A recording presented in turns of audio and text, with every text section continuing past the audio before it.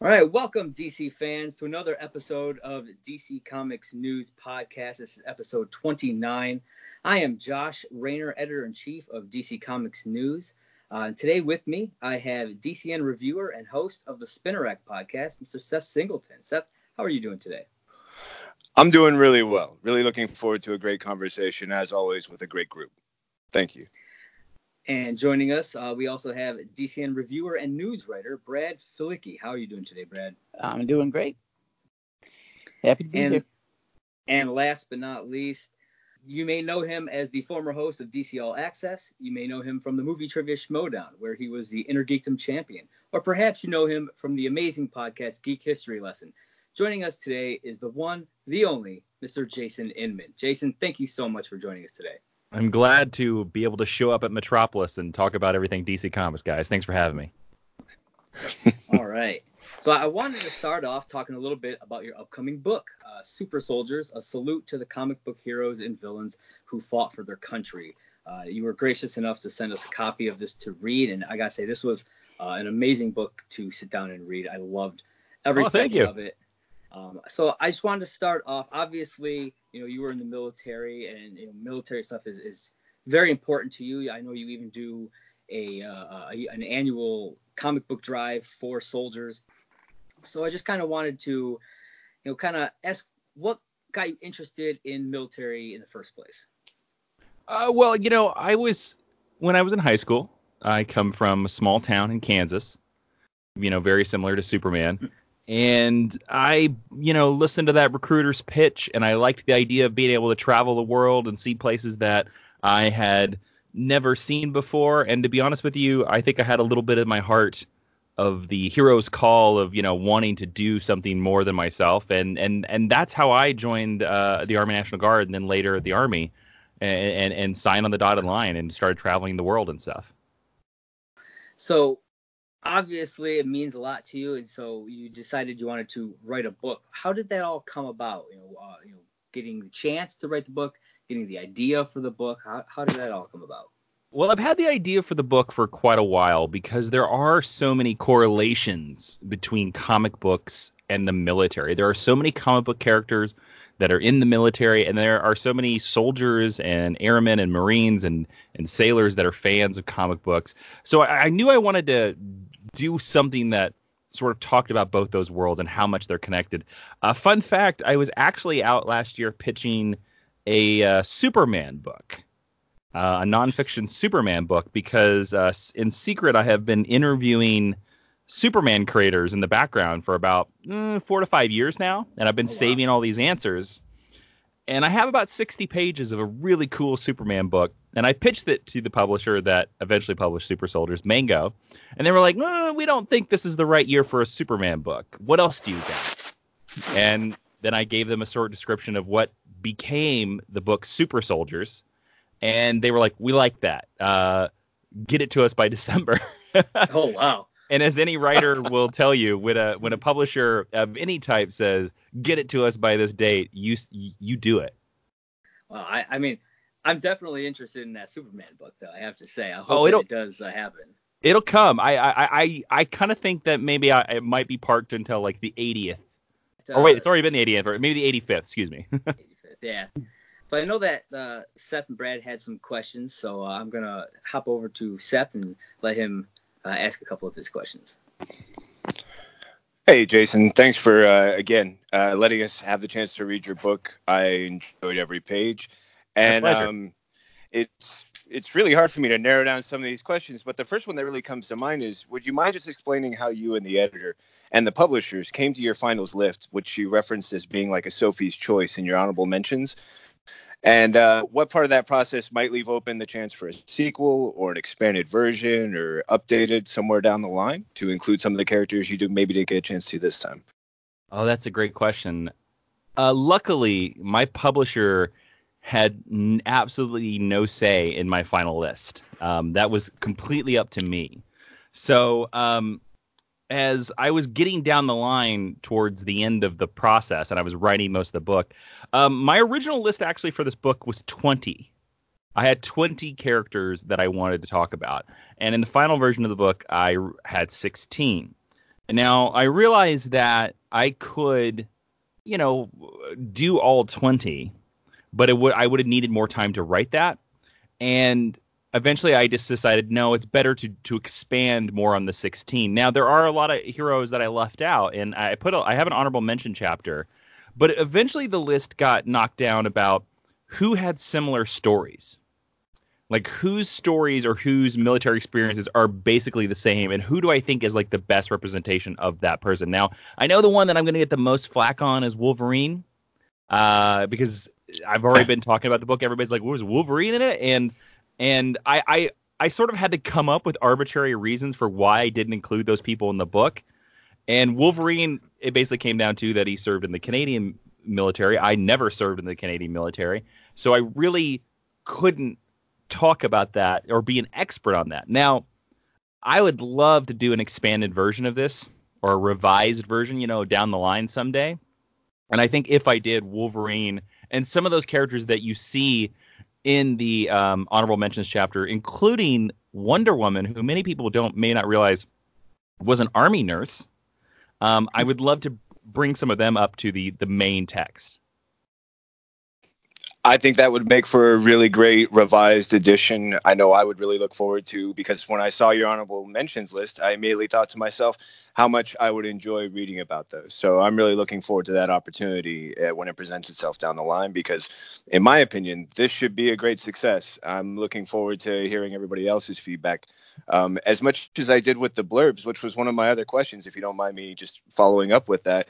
You have so many great blurbs. Is there a favorite story you have or two about getting someone's feedback or blurb? Because, I mean, you have so many great names on there, from Dan Aykroyd to the who's who of comic. Any particular favorite story you have about getting one of those responses or quotes that you were able to include with this book?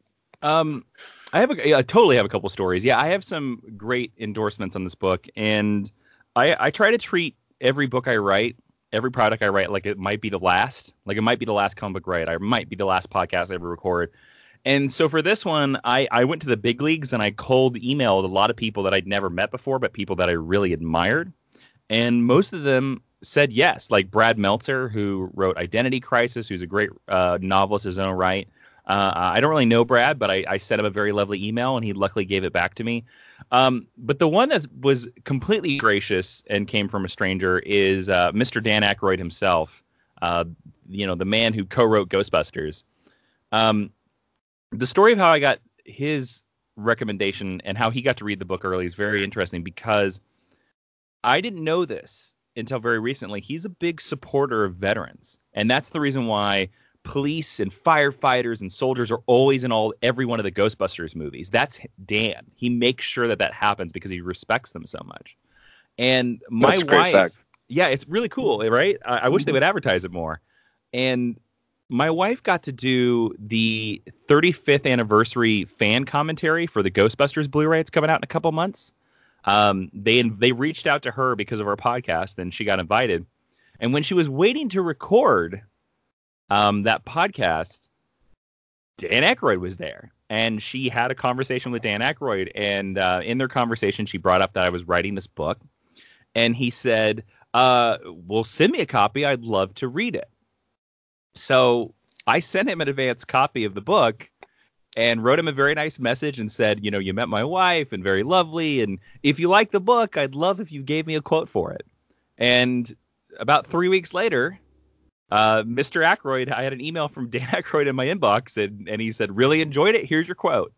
And it blew my mind, because, again, a lot of people come to Dan Aykroyd as an actor, and that's definitely like one of his main careers. But I think that Ghostbusters is one of the best movie screenplays that has ever been written. So I've always respected him as a writer. So the fact that he semi-enjoyed, or maybe he's a great liar, but that he semi-enjoyed anything that I wrote is astounding. That is a really great story. That's perfect. And the Brad Meltzer one, that one just shows moxie, my friend. That just shows just going for it. So I really love that. Yeah. I love Identity Crisis, and I love a lot of his novels. So that's why I was like, here we go.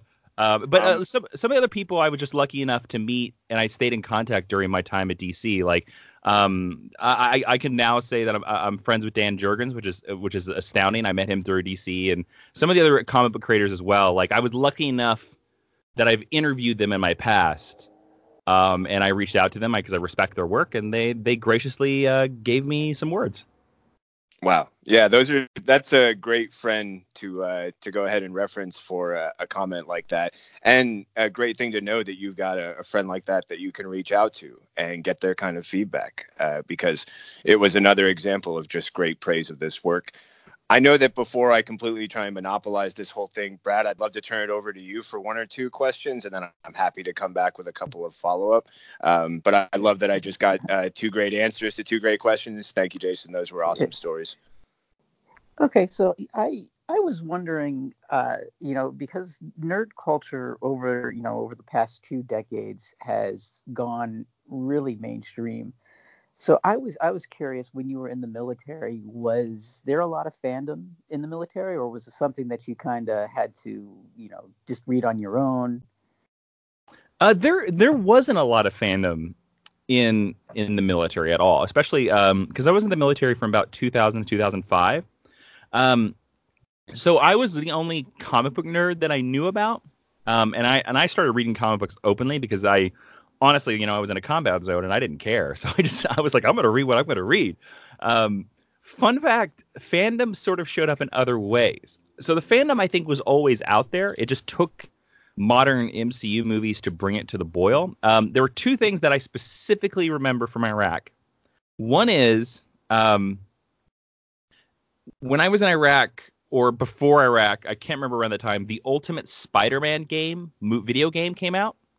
And that was the one that was cell shaded, and it was like Brian Michael Bendis worked on it, and it was also connected to the comics.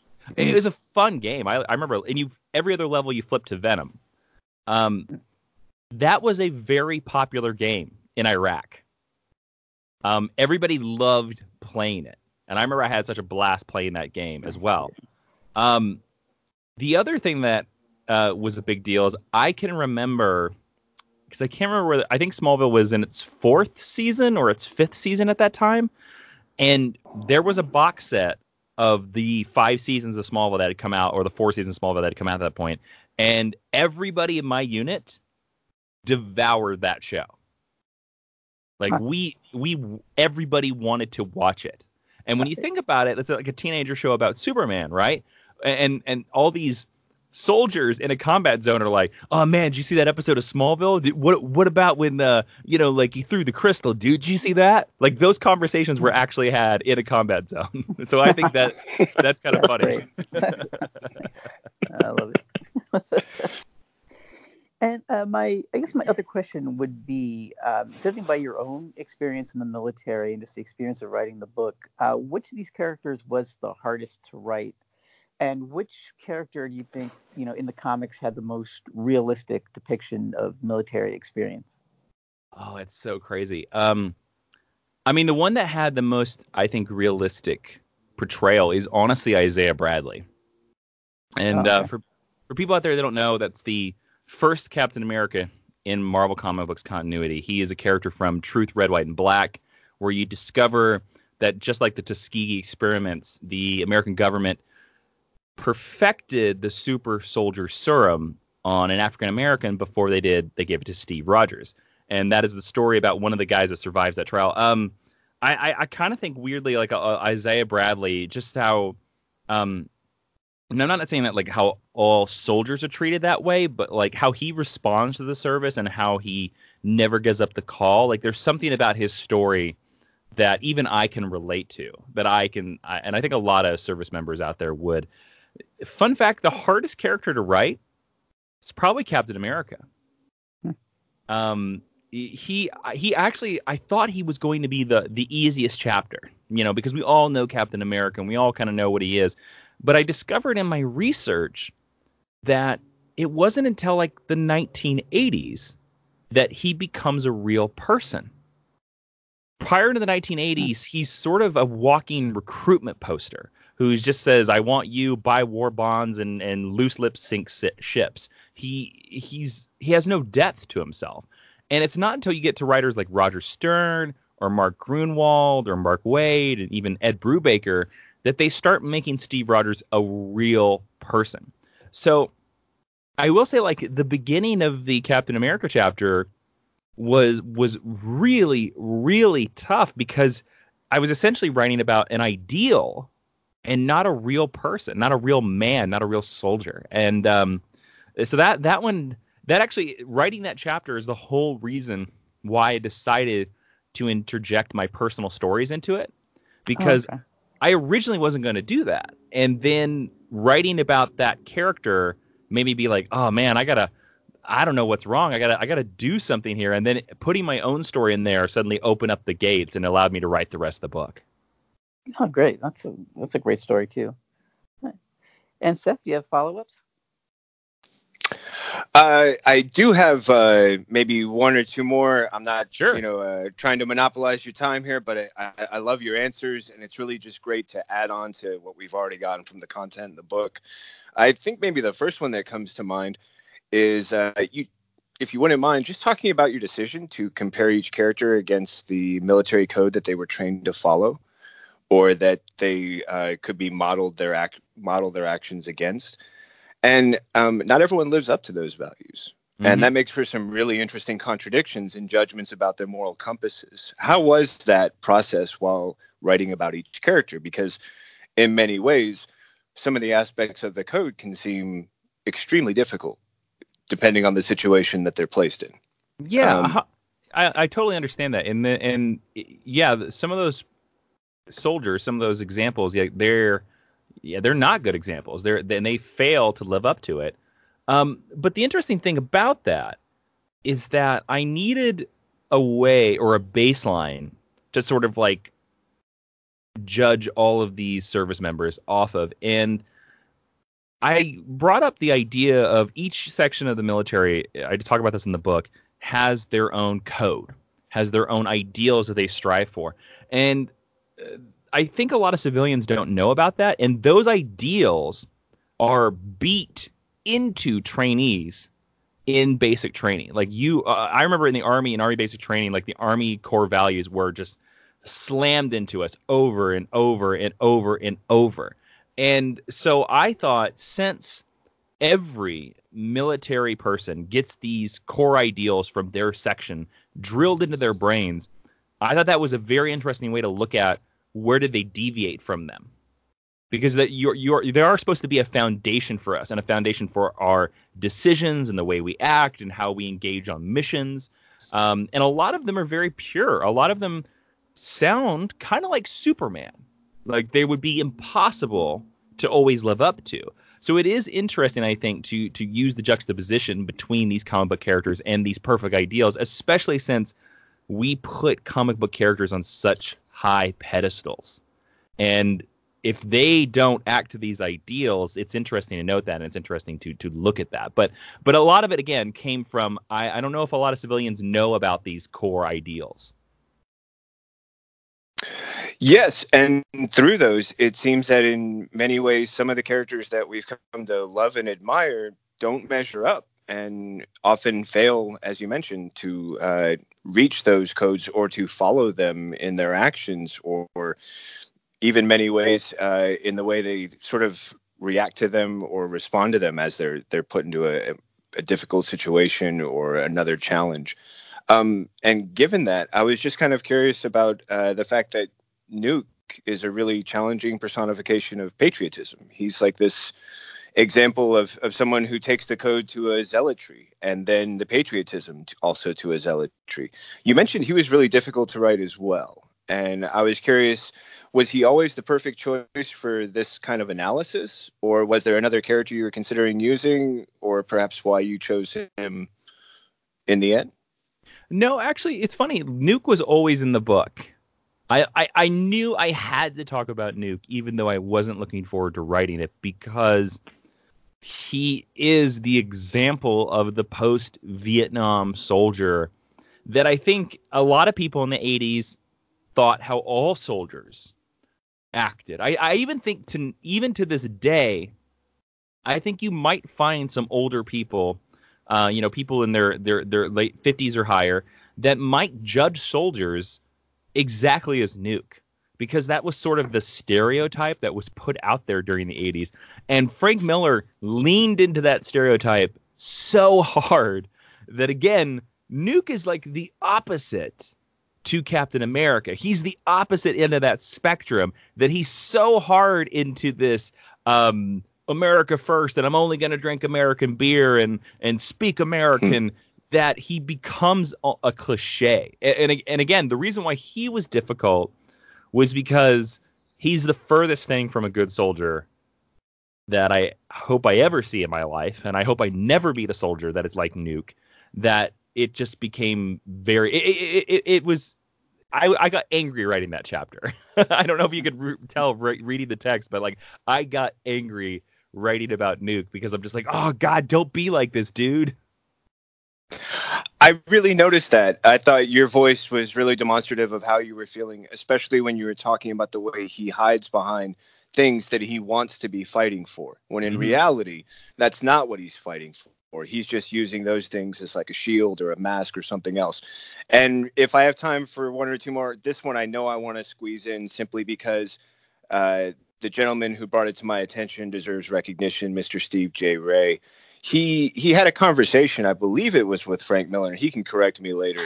But from my understanding, during that conversation, he learned about the upcoming Frank Miller Superman story. And we had a chance to get an advanced look at the book, and it confirmed what he had mentioned, which was that in this book, Superman actually ends up joining the Navy. And according to a trailer we'll be talking about later on this episode, he becomes a Navy SEAL. And it's interesting that when you first are reading the book, you mentioned Superman as someone who wouldn't have done those things. And yet now in this story that Frank Miller's presented, Superman is a soldier.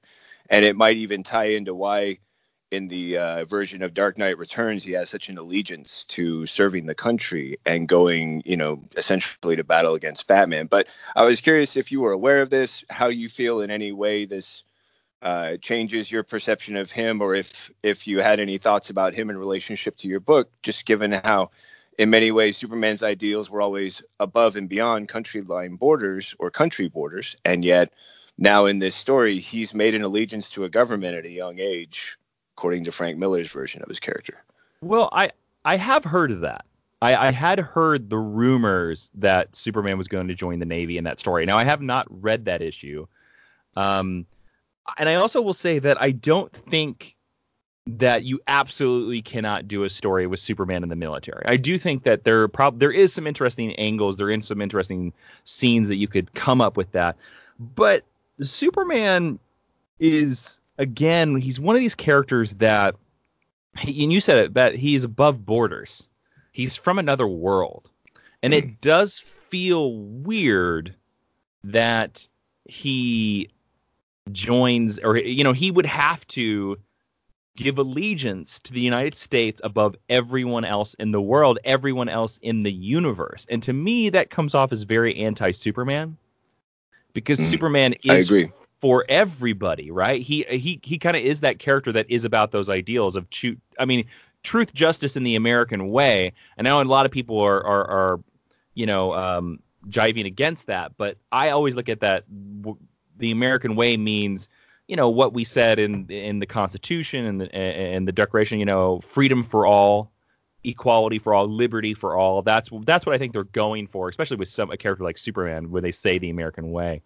But for Superman to join the Navy SEALs, that seems very interesting. That is a sailor that is so committed to the cause of the Navy that he has decided to double down. That's kind of what you do when you join the special forces of any of these military sections. And that doesn't seem like something Superman, or the classic version of Superman, would do. I don't know. I'm very curious to read it, though.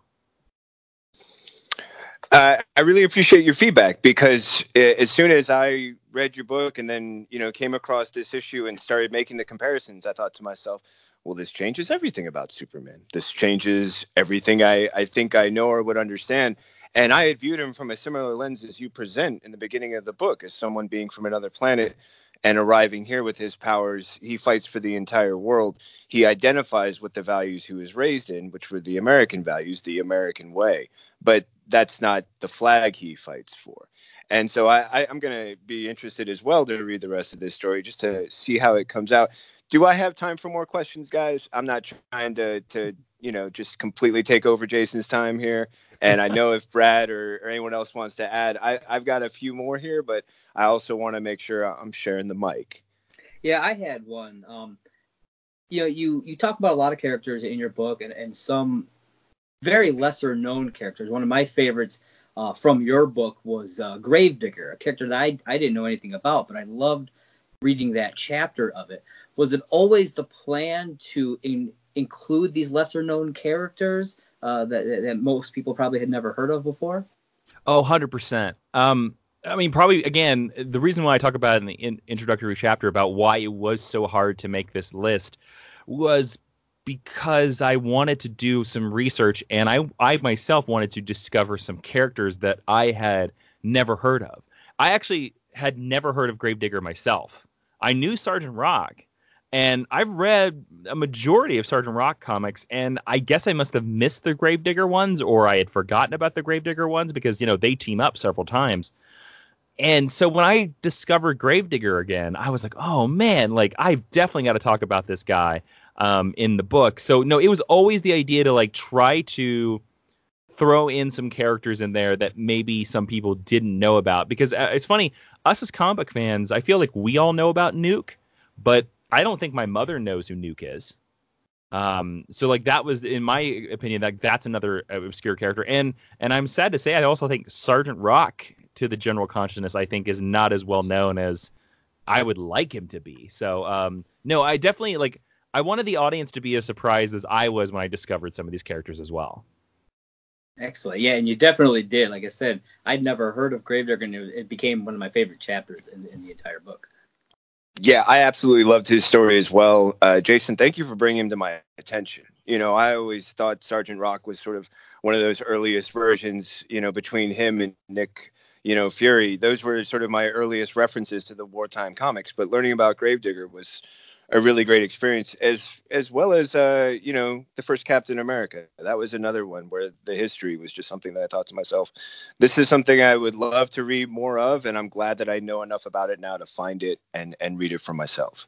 Awesome, thanks. Yeah, they really need to bring Truth, Red, White, and Black back into print because it's just a really, really great miniseries. It is, and I remember when that came out, it made a lot of headlines, and that came out at a time when comics didn't really do that kind of, in the way that they do now.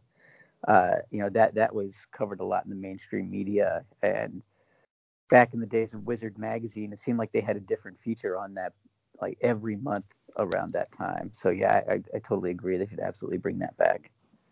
Yeah, 100%. I mean, I think that's the only reason I even knew about Truth and Isaiah Bradley was because of Wizard magazine. So it's just one of those things where, like, man, every time I go on these podcasts or talk to a bunch of people, man, we all miss Wizard magazine. Like, we all nothing in the modern world has replaced it. That is the truth. Yeah, so I think we have time for a couple more questions. If you guys have anything else you'd like to ask. I was just wondering your childhood experience that drove you to comics, and do you think being drawn to the comics had any influence in you wanting to join the military? I'd probably be lying if I said no. I mean, honestly, consciously, the answer is no. But I kind of think unconsciously, I've always said this for years, that all the science fiction books and comic books that I read as a kid, because again, I come from middle of nowhere, Kansas. I didn't even grow up in a town. I grew up out in the middle of the country. The closest town nearby had 73 people in it. So I call it Smallville because when I say the name of Stark, Kansas, nobody knows where it is. So I was really cut off from the world, and there was no internet and there wasn't anything. So I used comic books and books and novels and science fiction novels to expand my horizons and try to view the world outside of where I was. And so I'm certain that those probably did influence me with the idea of, stepping up to the line, doing something that most people don't do. Like, it is a small percentage of our population that actually volunteers for the military. And I think that's the reason why I signed up. It's so interesting, too, because when I look back at it, or when people find out that I was in the military, they're always quite surprised. Like, they're very surprised that I was in the military. And it's interesting because looking back at it now, I don't know if I would join now. I don't know if I would. But it's, one of those weird instances where I guess I was at the right age, the right time, and had enough of that Superman gung-ho-ness to make me step up there. Thank you. All right. Seth, Yeah. do you have anything else you wanted to ask? These fall a little bit more on the lighthearted side of Sure. the stories. One, do you still paint? Do I still paint? Yes, it doesn't have to be murals. I haven't painted in like a couple years, but okay.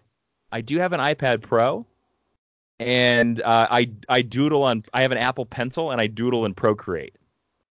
So I have some of those up. I have some of those up on my Instagram. But yes, yeah, I haven't painted for a long time. I mean, fun fact, guys, when I was in high school, I wanted to be a comic book artist, and then I remember I looked at an issue of Wolverine that was drawn by Adam Kubert, and I had every intention to going to the Joe Kubert School of Design, and becoming a comic book artist. I looked at my art compared to Adam Kubert. Now, the stupid thing to do when you're 16. But I looked at it and I was like, oh, I'm not even close. Oh, man. And that's what made me decide not to do that. But no, I call it doodling. I still doodle. Okay. Well, I really loved your story about the murals. And for anyone who gets a chance to read the book, this man has a great sense of perseverance and a sense of responsibility.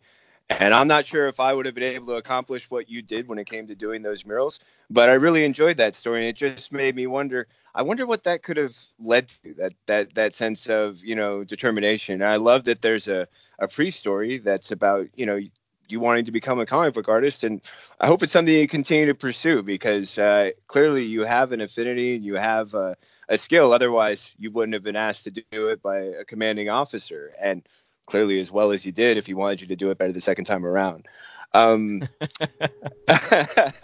Another fun thing for me is you step outside of the big two a bit when you move things over into Beetle Bailey. And the great story about a certain officer who sucks. And also, I was just curious, this idea of hijinks and how it helps soldiers alleviate stress, how, you can kind of get this cabin fever feeling. Did that inspiration come from Beetle Bailey? Did that come from someone you knew and you included him? How did Beetle Bailey, go from being a comic book character who's not really someone people think of as the military or a good representation, and yet also maybe have some real life identifiers that you mentioned in the book or outside of the book? It's interesting. Originally, I was not going to include Beetle Bailey into this book. And then a friend of mine, Nathan Alexander, suggested when he learned I was writing this book, he's like, you got to put Beetle Bailey in it. And as soon as he said it, like light bulb went off in my head. I was like, yeah, I do have to include Beetle Bailey because he's probably one of the most famous soldiers in pop culture. Honestly, like people probably know Beetle Bailey. I would say almost as before maybe the Avengers movies. Captain America and Beetle Bailey were probably neck and neck about the most famous soldier. I would agree. He's still being published even now. Like they haven't stopped publishing Beetle Bailey. So like once I started writing that chapter, it weirdly became that you asked me earlier who was the most accurate representation of a soldier. I've been saying lately that I think Beetle Bailey is like probably the second most accurate because we all feel like everybody in the service feels like Beetle Bailey at one point or another, where the Sarge orders us to do something and we absolutely don't want to do it. We just want to take a nap by a tree and we don't want to do the missions. We don't want to do anything. So in a weird way, Beetle Bailey is the true spirit animal of the military. And I think a lot of that comes from Mort Walker, the guy who created Beetle Bailey, was in the Army. And you can go find this online. He has a lot of interviews where he talked about that Beetle Bailey is based on his real experiences of joining the military around the Korean War. And it's I forget the name, but the Beetle Bailey's base is based on a real United States military base. Great detail. So, my dad was a World War II vet, and it was always a tradition kind of on Sunday to read the funnies together. And Beetle Bailey was always one of his favorites. And I think the reason that was is, like you were saying, like it's kind of an accurate depiction in a way. So I'm from that standpoint, I'm glad you included Beetle Bailey in the book. I was kind of surprised to see that, but I was like, oh, that's so cool.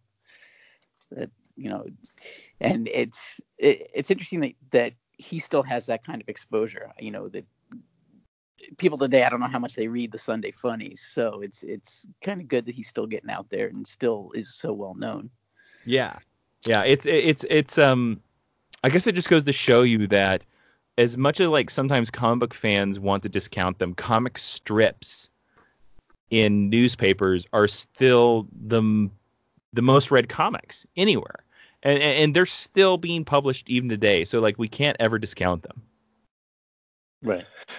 Agreed. And just to add on to the thing, I just have to laugh at the fact that Brad, there was a humor side that I never knew existed with the military. My father served in Vietnam, and I used to look at these Beetle Bailey and say, you couldn't really get away with this, right, Dad?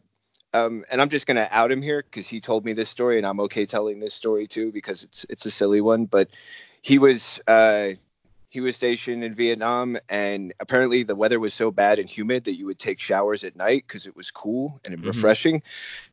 And on at least 4 different occasions, he would go to the shower and take what's called a military shower, which is you rinse off, then soap up, and then rinse off again. And in between, you've turned off the water. And on 4 separate occasions when he did this, the air raid happened while he had soaped up. So there he is with like 4 other guys sprinting back to the barracks because it's an air raid and nobody cares that you haven't rinsed off yet. And, the joke would be afterwards, every time they saw him going to the showers, it was like, well, here comes Singleton. Better grab your air raid gear because, it's coming. And until that, I never thought of anything funny happening in a military or war situation. And now suddenly Beetle Bailey seems like the perfect example. We always had there were trailers in Iraq when I was stationed there that had limited water supply depending on like what base you were on, and if you're there they would require you to take like combat showers, and combat showers is basically like a shower that's like less than 3 minutes, and the water will turn on and then it would just shut off on you. So if you didn't like, say like you got in the shower and you're like, oh, it feels really good, man, and you forget about it, like you could be in the middle of soaking up and the water just turns off, and you're screwed. Like, just dry off. Oh, that sucks. I was not aware of that. I thought it was just like this thing they had to follow. I didn't know it just shuts off on you. That's some bases didn't have those, but other bases would, and you just would never know. Oh, man, that's a great story. Thank you. Yeah, those are some great questions, some great answers. The book, Super Soldiers, A Salute to the Comic Book Heroes and Villains Who Fought for Their Country, I believe comes out this Tuesday, correct? That is correct, June 18th. All right. Amazon, is there anywhere else that people can grab your book? It's everywhere. It's on Amazon, Barnes & Noble, IndieBound, Apple Books. I saw Target has it. Also, your local comic book store can order it as well. If you ask them to order it through Ingram Publishing, I think it's a distributor that's not Diamond, but comic book shops can order it as well if you just rather support your comic book shop. That's fantastic. So make sure you go and pick up your copy of Super Soldiers when it comes out this week. So we're going to move on to our news. We're going to start off with some movie news, and Jason has graciously agreed to stick around for a few news stories to talk with us. Thanks for letting me stay around. Absolutely. Our first story is the Batman Hush Blu-ray will be hitting shelves a week early. Warner Brothers announced on Friday that it is moving the Blu-ray and 4K release dates for Batman Hush up by a week to August 6th. The digital release date remains July 20th. August 6th is also the day it will arrive on the DC Universe streaming service. So I just wanted to get your guys' thoughts on this early release and your thoughts on Batman Hush getting the animated adaptation in general. Jason, we're going to start off with you. Look, Batman Hush, I've been saying for a long time, is the one DC Comics storyline that they should have adapted. I'm so happy they've done it, because Batman Hush is such an easy entryway point into Batman, because it's a self-contained story. Every Batman villain is in it. It's about time they made this into an animated film. So if they're going to make this earlier, great. I think this one's going to premiere Comic-Con, I believe. I'm not 100% certain about that. But this is, most of the DC animated movies are awesome. So I'm actually pleased that we're just going to get this sooner.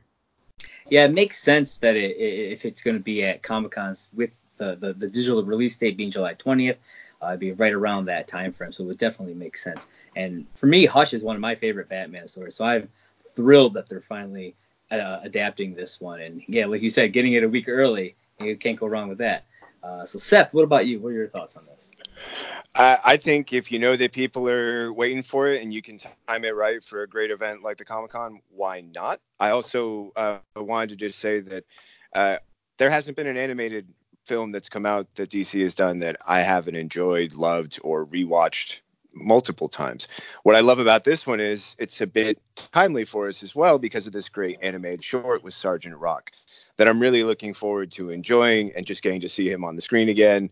And also the fact that, Hush is, as has been said, and I'm happy to echo, one of those great stories that just gives you this almost deep dive into Batman that just kind of keeps diving deeper and deeper. And that's something that deserves to be seen in a way that we can experience on screen.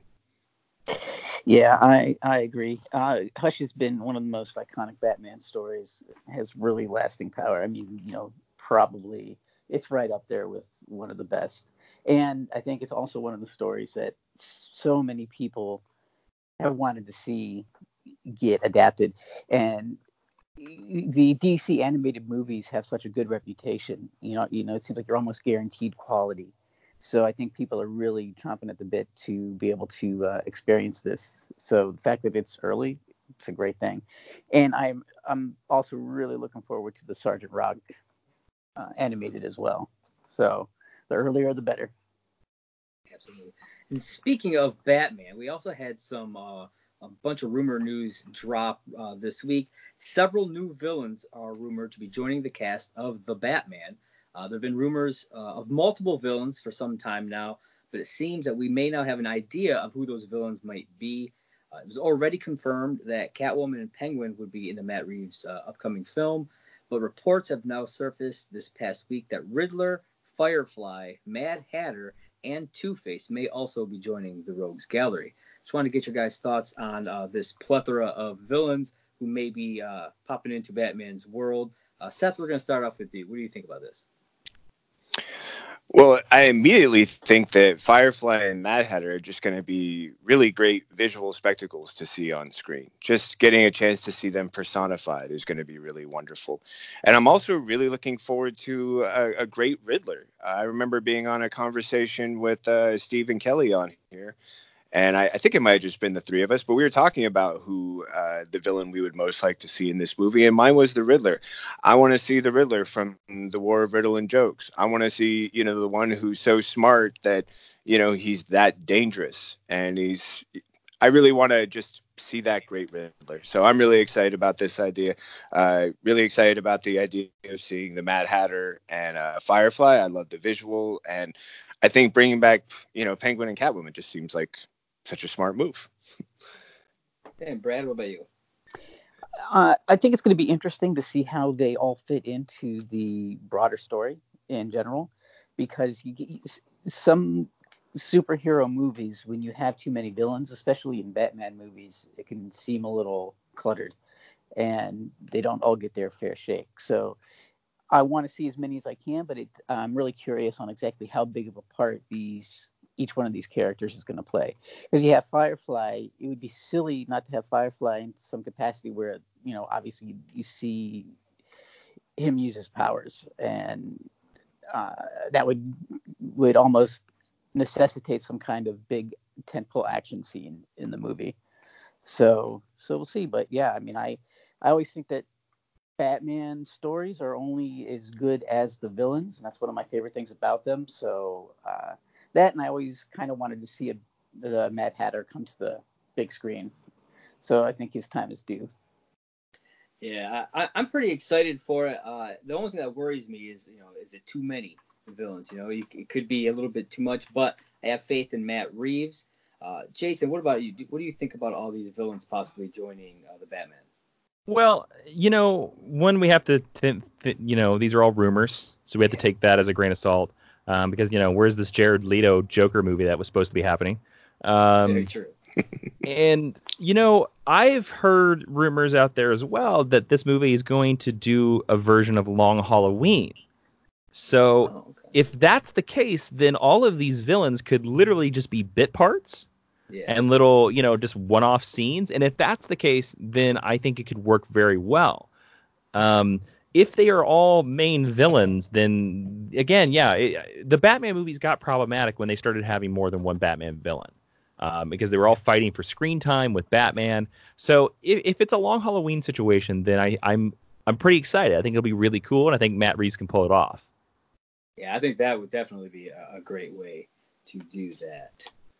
And speaking of building bigger universes, our last story in the movie news is James Gunn rumored to helm DC's rebuilding of their cinematic universe. Last week, a rumor surfaced that DC was preparing to reboot the DCEU, but it seems that those reports may have been a bit premature, as a new report claims that James Gunn is now being assigned the task of repairing the current film universe instead of rebooting it. So my questions for all of you are, do you like the idea of repairing DC's cinematic universe instead of rebooting it? And do you like the idea of James Gunn leading the charge? Yes, I'm excited about it because one of the biggest criticisms that the DCU had was the fact that the tone was a little too dark. It was too gloomy. And James Gunn is very bright. And he uses humor very well. So I think I would like to see what he would bring to it. I think he could bring a little bit of lightness into it, but still good quality stories. And Jason, what are your thoughts on this? No. That's my thoughts on this. I think James Gunn's a talented filmmaker. I think he's a great choice for Guardians of the Galaxy. I still think it is too early to call whether he's going to be able to make the Suicide Squad work or whether that movie is going to even work. I do not want a cinematic universe with the flavor of James Gunn. Primarily because I do respect your points that he definitely would lighten it up, but no movie in James Gunn's career convinces me that he could give me a take on Superman that I would like, that I would not think is just ridiculous. Again, this is a filmmaker who made Scooby-Doo 2 Monsters Unleashed. That is in his resume. And people forget that just because of Guardians Galaxy 1. To be honest with you, I would love to see James Gunn doing more movies at DC. I would be totally down for that because, again, I think he's a very talented filmmaker, but his style only works for certain characters. His style only works for the misfits and the outcasts and the weirdos. It does not work for the main cast members. I would say the same thing about I never want to see a James Gunn Avengers movie.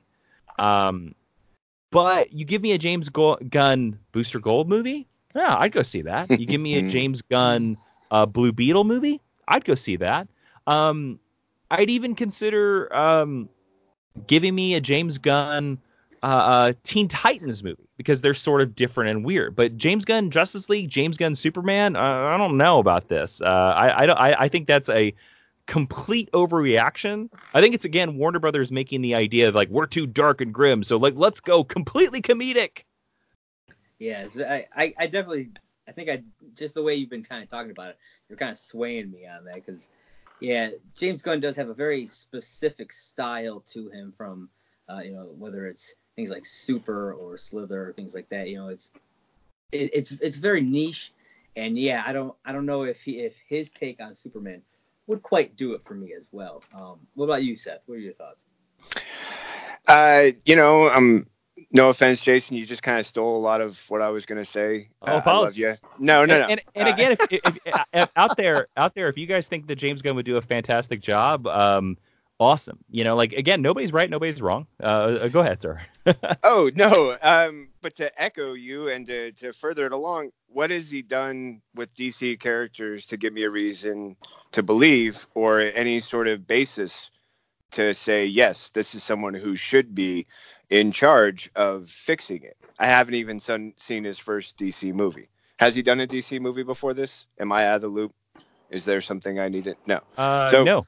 So if he hasn't, then what I'm left with is show me what you got first. Then after I see how well you do with it, because otherwise, why aren't we asking Matt Reeves to do the same thing? Why isn't Matt Reeves being asked to do it? We haven't seen his Batman, but we also haven't seen James Gunn's Suicide Squad. And it seems really presumptuous to decide, hey, you know what? We just like the way this guy talks. We haven't even seen anything he's completed, but we like what he did somewhere else. Well, he left somewhere else for a reason. And it seems a little early to put a lot of hope on the newest arrival. I mean, it's really soon, so I'm just going to go back to, it's too early. It's just too early for all the different reasons I listed, and Jason said even better than me earlier. Yeah, look, I'm not gonna die on that hill and defend it. But I guess my point is I wouldn't expect him to necessarily put his complete stamp on Justice League, give it some direction, maybe not direct the movie, maybe help find people that would. But I mean, I do think you guys brought up some good points, so it's fair enough. Yeah, I think James Gunn, he's better off when you give him a character, you give him a story, you give him a movie, and you let him go off in the corner and make it. I don't think he's a Kevin Feige. I don't think he's a guy that can delegate and see an overall big picture. I think he's great when he can just go off in the corner and make his own thing, and then 6 months later he gives us an awesome movie. Mm-hmm. Yeah. All right, that wraps up everything for the movie news. Before we head into TV and streaming, we are going to take a little bit of a break for some ads from our sponsors. Jason, thank you so much for joining us for this portion of the podcast. I was thrilled to have you on. If you could just let everybody know where they can find you on the interwebs. It was an absolute pleasure, guys, to nerd out with you, and thank you so much for having me on the show. I love the website. I love your guys' podcast, so thank you so much.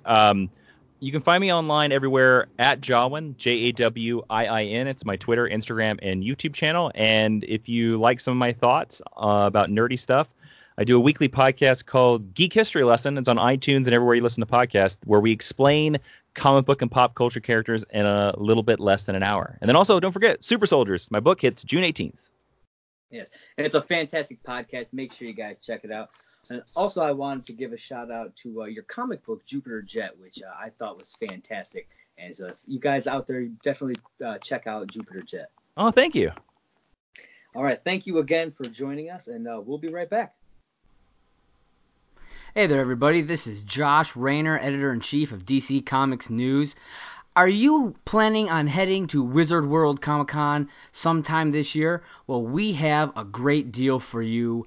If you are planning to do so, you can get 10% off your ticket purchase by using the code DCNEWS at checkout. That's DCNEWS at checkout to save 10% off your tickets for Wizard World. And that's for any city that they will be doing. So make sure you head over to www.wizardworld.com/tickets and use the code DCNEWS for 10% off. Back to you guys. All right, welcome back, everybody, to the DC Comics News Podcast. Just want to say another huge thank you to Jason Inman for joining us. And taking his place is another man who is wonderful, who is knowledgeable, who just there's just not enough words in the dictionary to describe this man. Steve J. Ray is here yet again. Welcome, Steve. Greetings, my brothers. And I know since you weren't in for the first portion of the podcast, I wanted to give you a few minutes to kind of give your thoughts on the topics that we just discussed. Well, we've talked about this for the last few weeks, and everyone knows that, I don't know if everyone knows that I like Batman and stuff like Batman Wait, stuff. really? You like Batman? I would have never guessed. I know, right? You'd think I should get a job being editor-in-chief on a Batman-related website or something. The amount I like There's Batman. subtle Maybe I hints should if you look pay into that. attention. I should look into that, definitely. But Batman Hush coming early? Yes. All these characters, it's the same as you guys said earlier, actually. The fact that all the rumours are pointing to this being an adaptation of The Long Halloween and Dark Victory, that makes having those characters work. And it also fits kind of like with the Gauntlet thing that you were talking about, Seth, in the weeks gone by. So, yeah, really, really happy about all of that. So, more Batman stuff coming and a Joker movie. Yes, I'm one happy little pointy-eared friend. All right. So now we're going to move into our TV and streaming news. First up, James Wan addresses the Swamp Thing cancellation. Taking to his Instagram account over the weekend, James Wan spoke out about the situation, saying, and I quote, "Don't really know or understand why Swamp Thing was canceled, but I can tell you this. All the cast and crew and producing/writing team poured their hearts into this. Really proud of everyone's hard work. Go watch episode 2 and immortalize these 10 episodes. Swampy deserves it." So I just wanted to get your guys' thoughts on why James Wan, obviously he didn't know or understand why this is getting canceled. Obviously this came from the higher ups. And I just want to get your thoughts on his comments. So we're going to start with Steve. Well, I was heartbroken, being a Swamp Thing fan for my entire life. That and the timing of it as well, like you said in the show last week, guys. One episode airs and then boom, you announce the cancellation. What the actual hell? But I'm just literally gonna look past that. The first 3 episodes are brilliant. I'm just going to enjoy whatever they've given us and join in for the ride, because I'm not going to give up hope. If Netflix can save Lucifer, if Gotham can get its final season, if Arrow can get another 10 episodes, then I think fan response, the critics have really loved it. I'm hoping that something can find his way back. I really am. Yeah, hopefully. I know that there were some rumors of some kind of behind the scenes turmoil, some differences in creative thought between some of the higher ups. So I'm curious if that's the actual reason and they're just kind of keeping it close to the vest. Seth, what about you? What do you think about all this? It's really hard for me to feel like I can speak with a great deal of authority when it comes to this at times. I was one of those who reacted really poorly to the announcement of the cancellation. I wasn't pleased by it. I was frustrated, and in agreement with others who I was listening to on the podcast, I was really frustrated by the timing and how it just seemed to be something that's just guaranteed to diminish what could have been really great, viewership as the season progressed and as the interest continues to grow in what I think is a really groundbreaking opportunity for DC. And I'm frustrated also by the fact that, there's an attempt now to say no one really knows what's going on. I respect the fact that if Mr. Wan was kept out of the loop, that's got to be confusing. But to claim that the story about the North Carolina tax credit has been debunked by the North Carolina Film Office by Deadline doesn't feel like it's concrete. It just feels like shifting the story blame or turning our attention somewhere else. And it feels as though at some point we're going to find out what the real story is or was.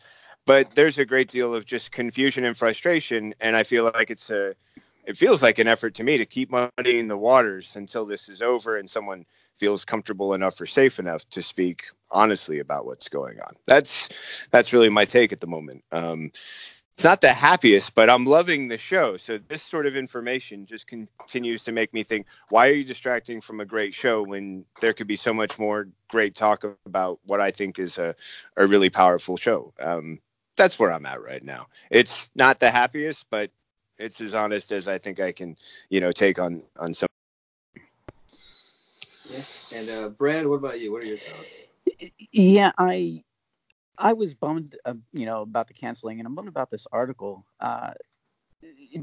The tax thing seemed like such a reason that made sense. Like they thought they were going to get this money, and the show was over budget. It seemed to be a sad but valid reason. Now, if that is going to be debunked, then you're just left with speculation. And why? Why would they let this happen? The crew, the people behind the show seem to love it. So it's obviously something that, like you're saying, is going to come out over the course of time, exactly what has happened. And yeah, I want them to shop it around somehow. The way that Deadly Class and Happy are being shopped around, they were canceled at Sci-Fi, but they might be revived. They're trying to sell it to other avenues. So hopefully we haven't seen the last Swamp Thing.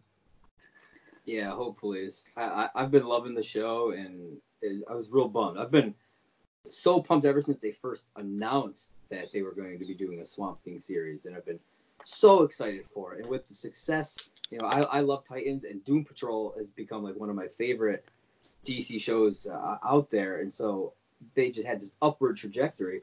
And then when Swamp Thing came out, I loved that first episode, but hearing that it got canceled, man, it really, I think they really just shot themselves in the foot announcing that, because I feel like a lot of people are just not going to bother with it, to be honest with you.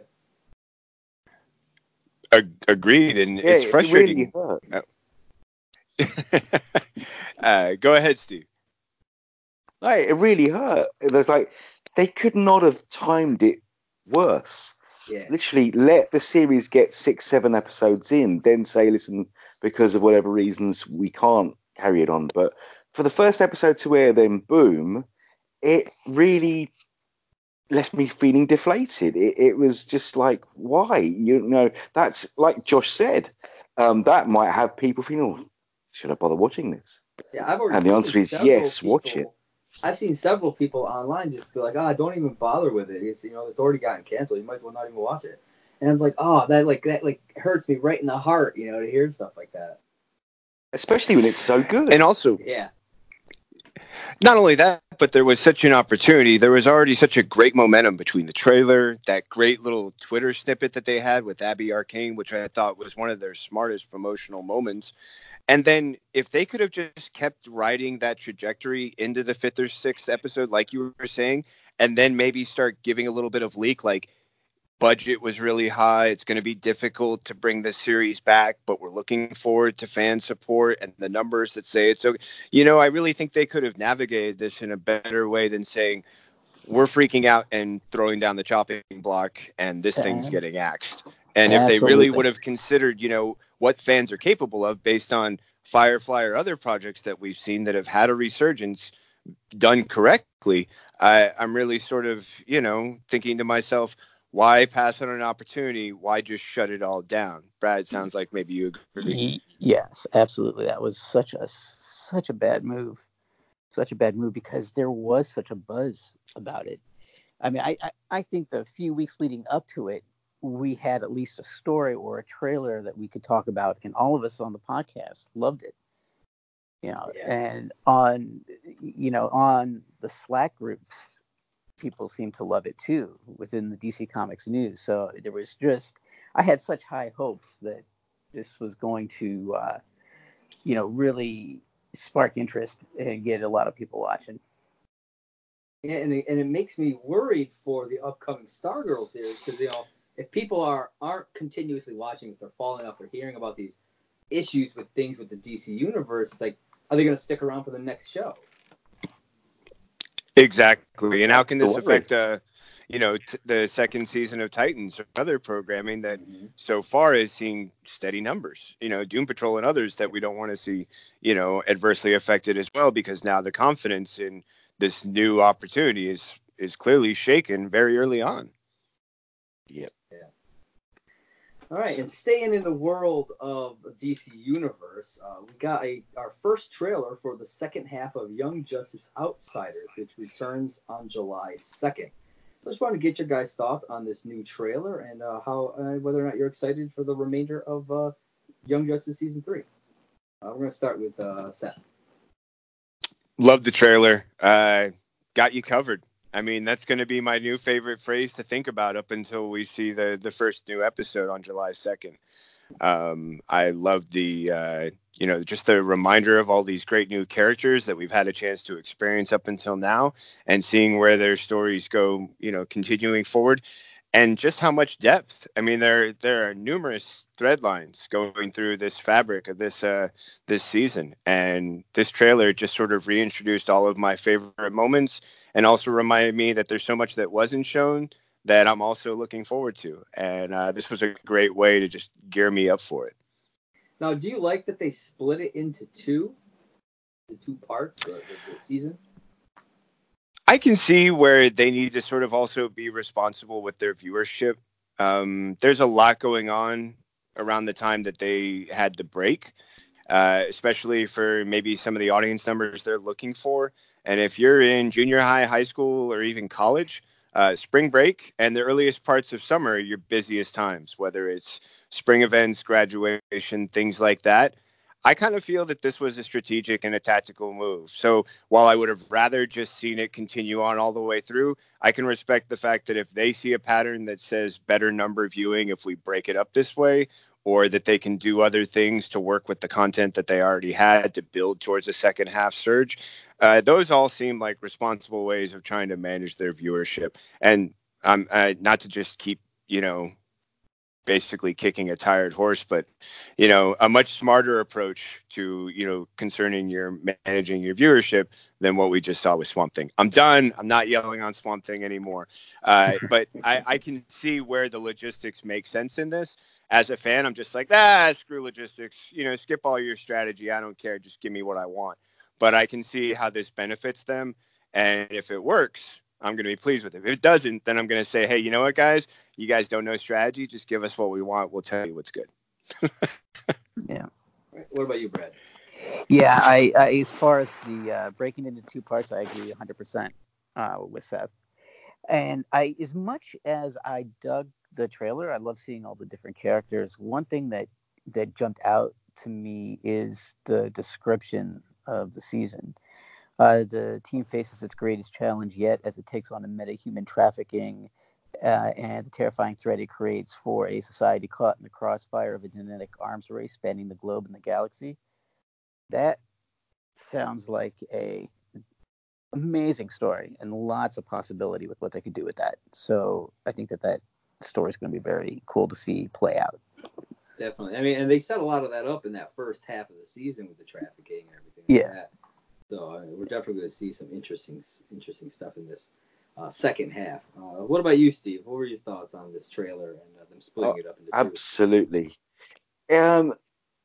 Did you not all feel as well that this season of Young Justice has really grown up? I mean, that whole subject of the kids going missing and giving them superpowers and the human trafficking, and I think splitting up into two is actually a bit of a genius move. Like the end of any comic book that ends in a cliffhanger, that's going to leave you salivating for the next issue. So brilliant. Really clever. They've written it in a more adult way, but it's still a cartoon that you can sit down and watch with your nieces and nephews.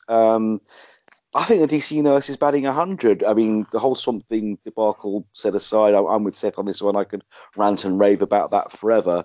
But the rest of it, Titans, Doom Patrol, Swamp Thing, it's great stuff. So I can't wait for the series to come back. Really, really enjoying it. Loving it. Fantastic. And continuing on with some more DC Universe stuff, we got a couple of different casting announcements for the upcoming season of Titans. The first one is Natalie, I'm not sure how to say her last name, Gumede, perhaps, has joined as Mercy Graves. There have been rumors that Titan Season 2 would be adding Lex Luthor to the mix, and it appears that this may just be a done deal as Lex's bodyguard and right-hand woman, Mercy Graves, is officially joining the cast. Titans producers have described this version of Mercy as the ruthless, cunning right hand and bodyguard of the notorious Lex Luthor, serving her boss with unquestioned loyalty. Her connection to the Luthors runs deep, as Mercy has been a friend of the family and in Lex's life since they were young. Gumede is best known globally as playing Ashley in the 2014 Doctor Who Christmas special. She recently starred in the 10-episode ITV series Jekyll and Hyde, and she also currently stars in Free Reign. So we're going to start off with Brad. What are your thoughts on Natalie Gumede joining as Mercy Graves? I love them bringing all these characters in the second season. I can't wait to see how they pull it off. It's been I have seen that Doctor Who special, but it's been a while, so I kind of need to refresh my memory on her. I'm kind of curious if she's going to play it like a kind of silent and deadly Boba Fett type. You know, if she's like a henchman, or because they're talking about these family connections, it'd be interesting to see all that play out. But I can't wait to see all these characters come to Titans. Right, and Steve, I know you're a big Doctor Who fan. Do you remember her from this Christmas special? And how are you excited for her to be joining the cast as Mercy Graves?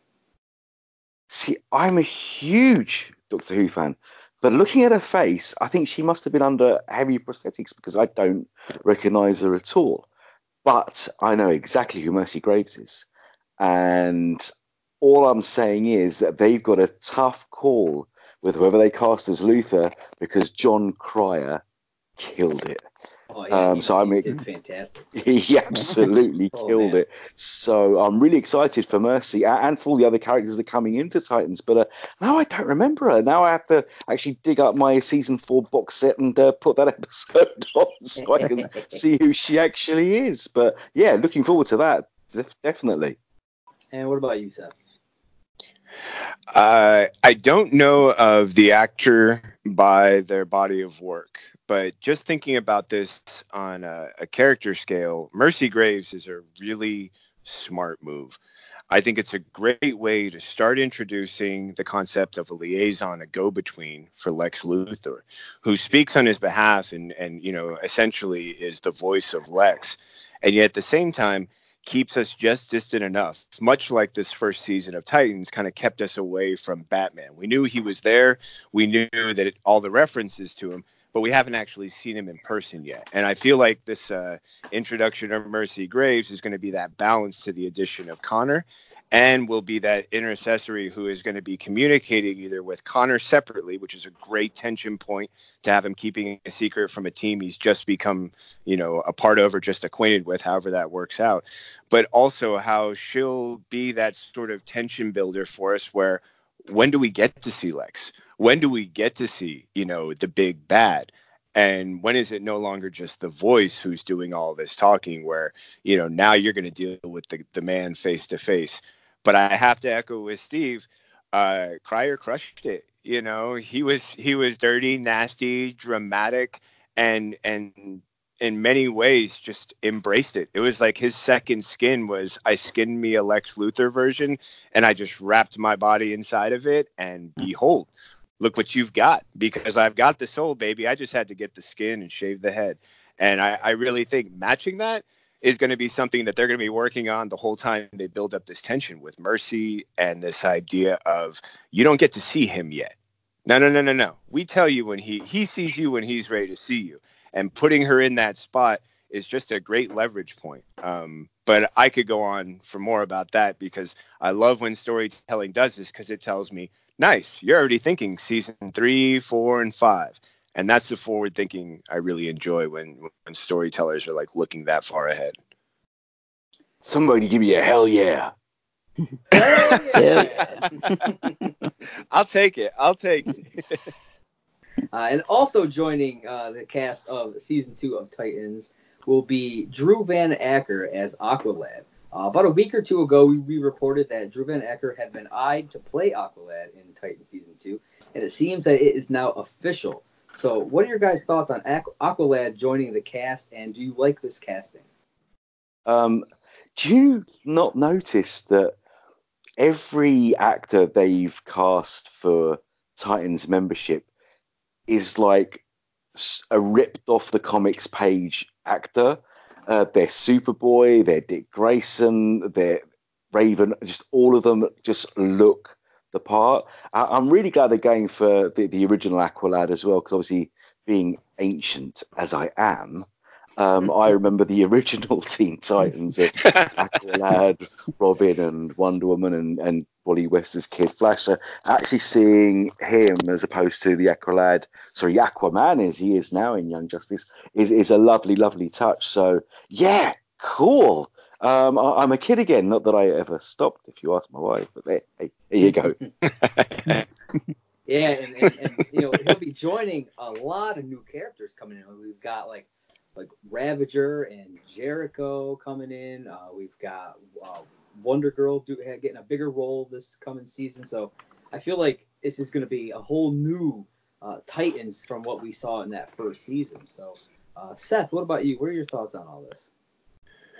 Well, I love that the casting decision has been made, and it really just focuses now my attention on the fact that, you just said something really important there, Josh, and it's something that we've mentioned up until now as being a concern, not only with Titans, but also with Batman, is the idea of too many characters. But I just realized with all of these characters, this is a perfect chessboard for a man like Slade Wilson. He loves having all these kinds of characters in play. And like any great strategist, he loves a good distraction. And I really feel that these characters are going to be part of a larger sort of chess play on his part, where he's got a 15-move strategy, and each one of these people that are coming in are a part of it in some way. Maybe not all, are planned, but I think they're all accounted for, that they're anticipated in some way. And in many ways, it'll feel like they're just doing one thing, but I really feel like he's the one making all the moves. And just thinking of that, having Aqualad as part of that character dynamic, and bringing in also the water world, and yet also, so much of the great elements that we know from the history, because Steve, I don't know how you did it. You made me young. I think all my grays just disappeared when you referenced that, I might be as young as I am, and I appreciate that. But I do happen to remember. Thank you. I loved Aqualad. I loved him as Tempest. I really loved just seeing his growth and the opportunity to be introduced to him and watch that trajectory, but also see that be part and parcel with this sort of chess playing that we know Slade loves to do with all of these characters and mess with their minds. I think he's just a great addition, and he adds just another great dimension for how we can see that play out. I'm Juice. What about you, Brad? Yeah, I agree with the chessboard strategy, and one of the intriguing things to me about bringing all these characters in is like Seth, like you were saying, like they're looking seasons beyond where we're at now, because I think to bring in all these characters, they have to have a kind of a grander scheme idea, playing the long game, to give all these characters a fair shake. Because you can't bring in a Superboy, you can't bring in a Deathstroke, you can't bring in these characters and not give them their due. So it just really makes me excited for how this story is going to play out, and the little Easter eggs that we're going to get, hints to what's to come, and how they set up how the chessboard is set up. And so, do you guys think? Okay, so you're saying Deathstroke, but then also we have this stuff going on with Lex Luthor. How do you think that's all gonna kind of mesh together? Well, I think one of the biggest challenges there is you've got essentially the two biggest boys on the block if they do end up in the same room together.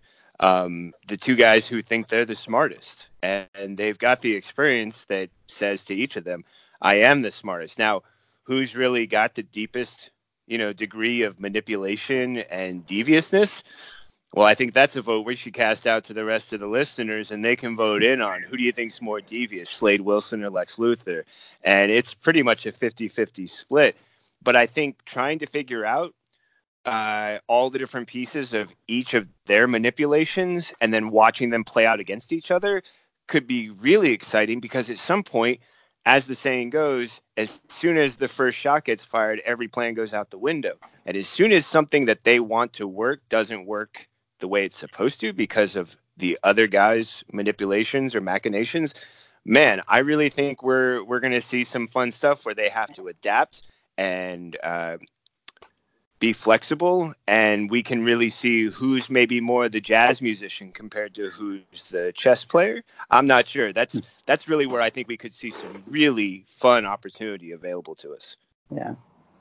I think we're also going to get the payoff for that post-credits scene from the film with Deathstroke joining Luthor on his yacht. We're finally going to see where that's going, not on the big screen, but on the DC Universe. And just to see those two, like you said, Seth, those two intelligent, manipulative puppet masters of the DC villains, really cut loose on my favorite DC team. Yeah, really excited for that. Really, really excited. Definitely. And DC Universe isn't the only place that's got some Batman stuff going on. We also got a couple of new trailers, one for Batwoman and one for Pennyworth. I wanted to get your guys' thoughts on these two trailers, but if you're excited for the shows and just your general opinions. We're going to start with Steve. Batman shows, excited? Nah. What do you think? Of course I'm excited. I have to be honest, when I first heard about Pennyworth, hot on the heels of the cancellation of Gotham, I was thinking, Pennyworth? Alfred? His own show? Really? But then I thought, hang on, young Alfred. Then I heard SAS, espionage, the 60s, and the more we talked about it over the weeks on the podcast, the more and more excited I got. And this trailer, yes, I'm seeing Michael Caine, I'm seeing Bond, I'm seeing, finally we're seeing a bit of Paloma Faith as a villain, and she worries me because she's a little bit scary, she's a little bit kooky, a little bit weird, loving it, so definitely excited about that. And how can I not be excited about a Ruby Rose Batwoman who's walking down the street, helps a homeless person, gets told off for doing so, turns around, gives the cop a big FU and does it again. That's Batwoman. She cannot be told by anybody. Even Batman can't tell her what to do. So that part of her characterization, super excited. Yeah, really happy about these ones. As a Batman nerd, yes, put a big Joker grin on my face. Yeah, I thought that Batman woman teaser was a perfect kind of almost like just quick introduction to her personality, you know, for people who may not know much about her. It's like, here's this short little clip and then boom, you know exactly the kind of person that she is. Yeah, exactly. What'd you think, Brad? Yeah, I agreed. It was such a great little setup. It said so much in 30 seconds or however long it was. You know exactly what this character is about and what kind of Batwoman we're going to get. It was just pretty genius in how they set it up. And with the Pennyworth trailer, if this was not Batman connected, I would still be excited for it.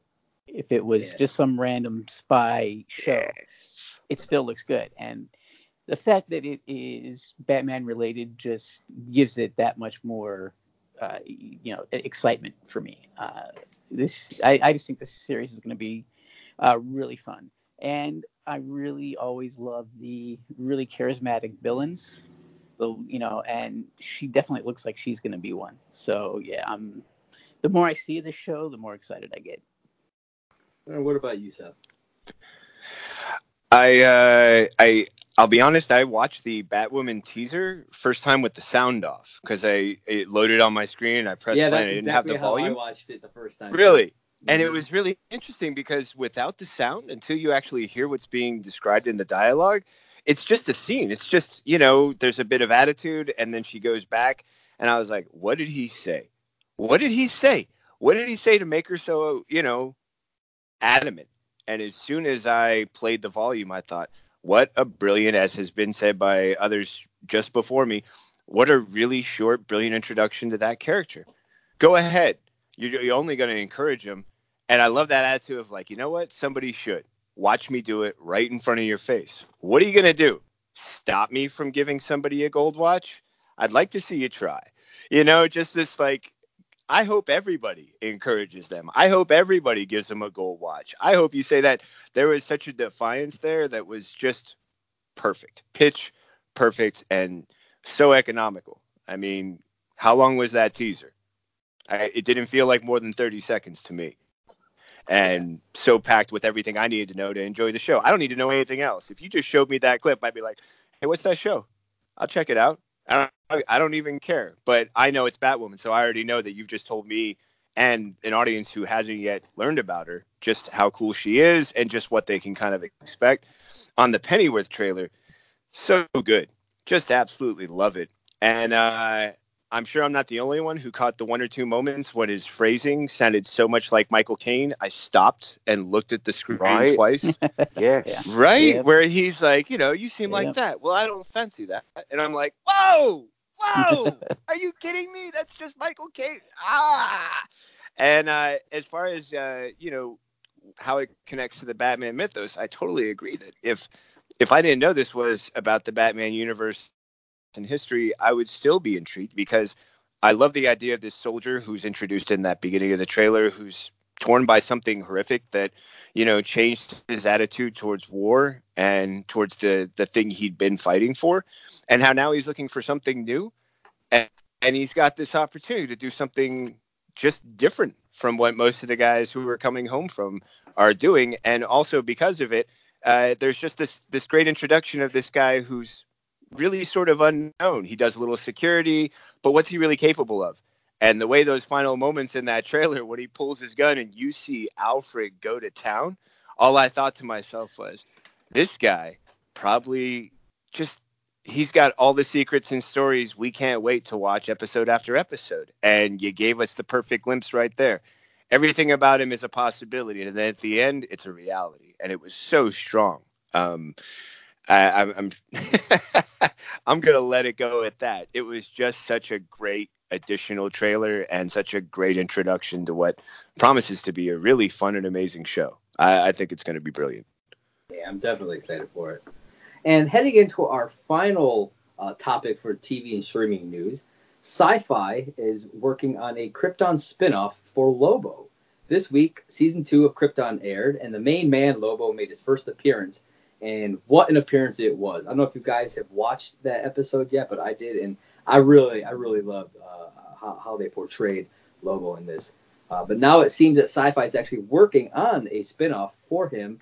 And I just wanted to know if you guys did watch the season and if you're excited to see Lobo get his own series. Brad, we're going to start with you. Lobo was a character I never really got. I know he was huge in the 90s, and I always appreciated him more than really liked him. So I'm kind of hoping that this season of Krypton will kind of give me a new perspective. They must be pretty confident in what they have, what's going to be coming up in Krypton to kind of announce that they're going to try a spin-off series. So, at this point, if anything, it makes me more excited for what's to come on Krypton. And what about you, Seth? I didn't get a chance to see this version of Lobo yet. It's on my DVR. I recently just binged all the way through season 1 of Krypton, so I was really looking forward to. I literally did the same thing. Finished it the day before the season 2 premiere came out. And I knew we were working on Super Soldiers, and I wanted to finish the book. I really wanted to sort of get the whole thing. So that's something. This is sort of my reward coming up. Is Swamp Thing episode number 3, as well as Krypton season 2 episode 1. All these things are now my reward once we finish podcasting today. Like, this is my last bit of responsible Seth, and afterwards is going to be Play Seth, and Play Seth is going to watch all this great stuff and have fun. But just based on what I can think of with Lobo, and immediately there's a huge opportunity to really go in lots of different directions. Personally, my favorite Lobo is a tie between Lobo that I saw in the animated versions, who is just hilarious. I absolutely just love all the incarnations, and also the Lobo from DC's 52 series that they were doing during the sort of transition period after Infinite Crisis. I really like that sort of like torn spiritual. So I feel that there's this huge range of possibility, as long as they don't try and turn him into a Beetlejuice kind of character in some way. I don't know what it is. Maybe it's the makeup, maybe something else. But as long as they don't try and go too comical and find that great balance of humor and also insanity that kind of is Lobo, because many parts of him just don't make sense. And Brad, I can agree with you. In the 90s comic, the art that went with it just made me go, I'll pick this up later. And then I never did. But when he guest starred in other, titles, I loved him. I thought he was fun because either he was kind of goofy, kind of clumsy, kind of a drunk, or just as I recently saw him in the most recent Titans when he meets his offspring or relative of some kind named Crush. I mean, man, he's really brutal and not really kind to those of his ilk. So I'm really curious to see, because I know just how much potential is available, and a show done right would be a really successful spinoff that I think sci-fi would want to include. Yeah, I just don't. I guess my issue with Lobo was that I just don't think he was a character that has aged well. For some reason. And now, I'm hoping that this is what I was saying with the new perspective. I hope this can kind of reinvent him for me. Yeah, like when Seth was talking about, how he was kind of worried about things like with the makeup and stuff like that. That was one of my biggest concerns when I first saw the first image of this Lobo. I was like, I don't know how I feel about this makeup. It looked kind of, but seeing him in the show, it totally works. And the attitude that the actor, whose name I cannot for the life of me remember, brings for this character, it's spot on. It's like they literally, like how you guys were talking before about, pulling these characters right off the screen when we were talking about Titans. They did that with this character. They pulled him right out of the comics, plopped him right in here. His mannerisms, his the language that he uses, all of it, it's spot on, and I absolutely. And he has like a Scottish brogue, which I never knew that I would have loved so much. It's fantastic. It fits so perfectly for this character. I absolutely love it, and I can't wait for the next episode. Steve, what about you? Did you get a chance to see this yet? And are you excited about the character at all? To echo and to expand on everything everybody said, that back in the comics, honestly, I could have taken him or leaving him, apart from the first few issues when he was introduced, and he was created by Alan Grant. And the fact that Lobo is Scottish, and so is his creator, I just thought that was just the brilliant touch. And of course, it's a fantastic accent for a guy who's supposed to be a hard man, supposed to be a brawler and a fighter. I think that's absolute genius. And then going to what Seth said, I always preferred Lobo, apart from the first few Alan Grant issues of the comic, in the cartoons and in the spin-offs. He was just a much more interesting, funny character. And now, again, as I review Teen Titans for a certain website that we all write for, to see him now come face to face with his daughter as well. He's getting his own show on the basis of just that first appearance on season 2 of Krypton. The main man is the number one Bastich, and he needs his own show. Yes. Do it. And do it now. If I can just add in for for what you were saying, Josh, I really appreciate that, you gave all of those reservations you had, but then how the belief in the character was reinforced by the performance. Because I think anybody else who's listening that had the same reservations you mentioned and that I, expressed and that others have mentioned would be heartened or encouraged to know that, you had those same concerns until you saw it. And then after you saw it, all those concerns went away. And as Steve just brought up, the choices that are made for how he speaks and how he presents are, clearly from the sound of it, really brilliant.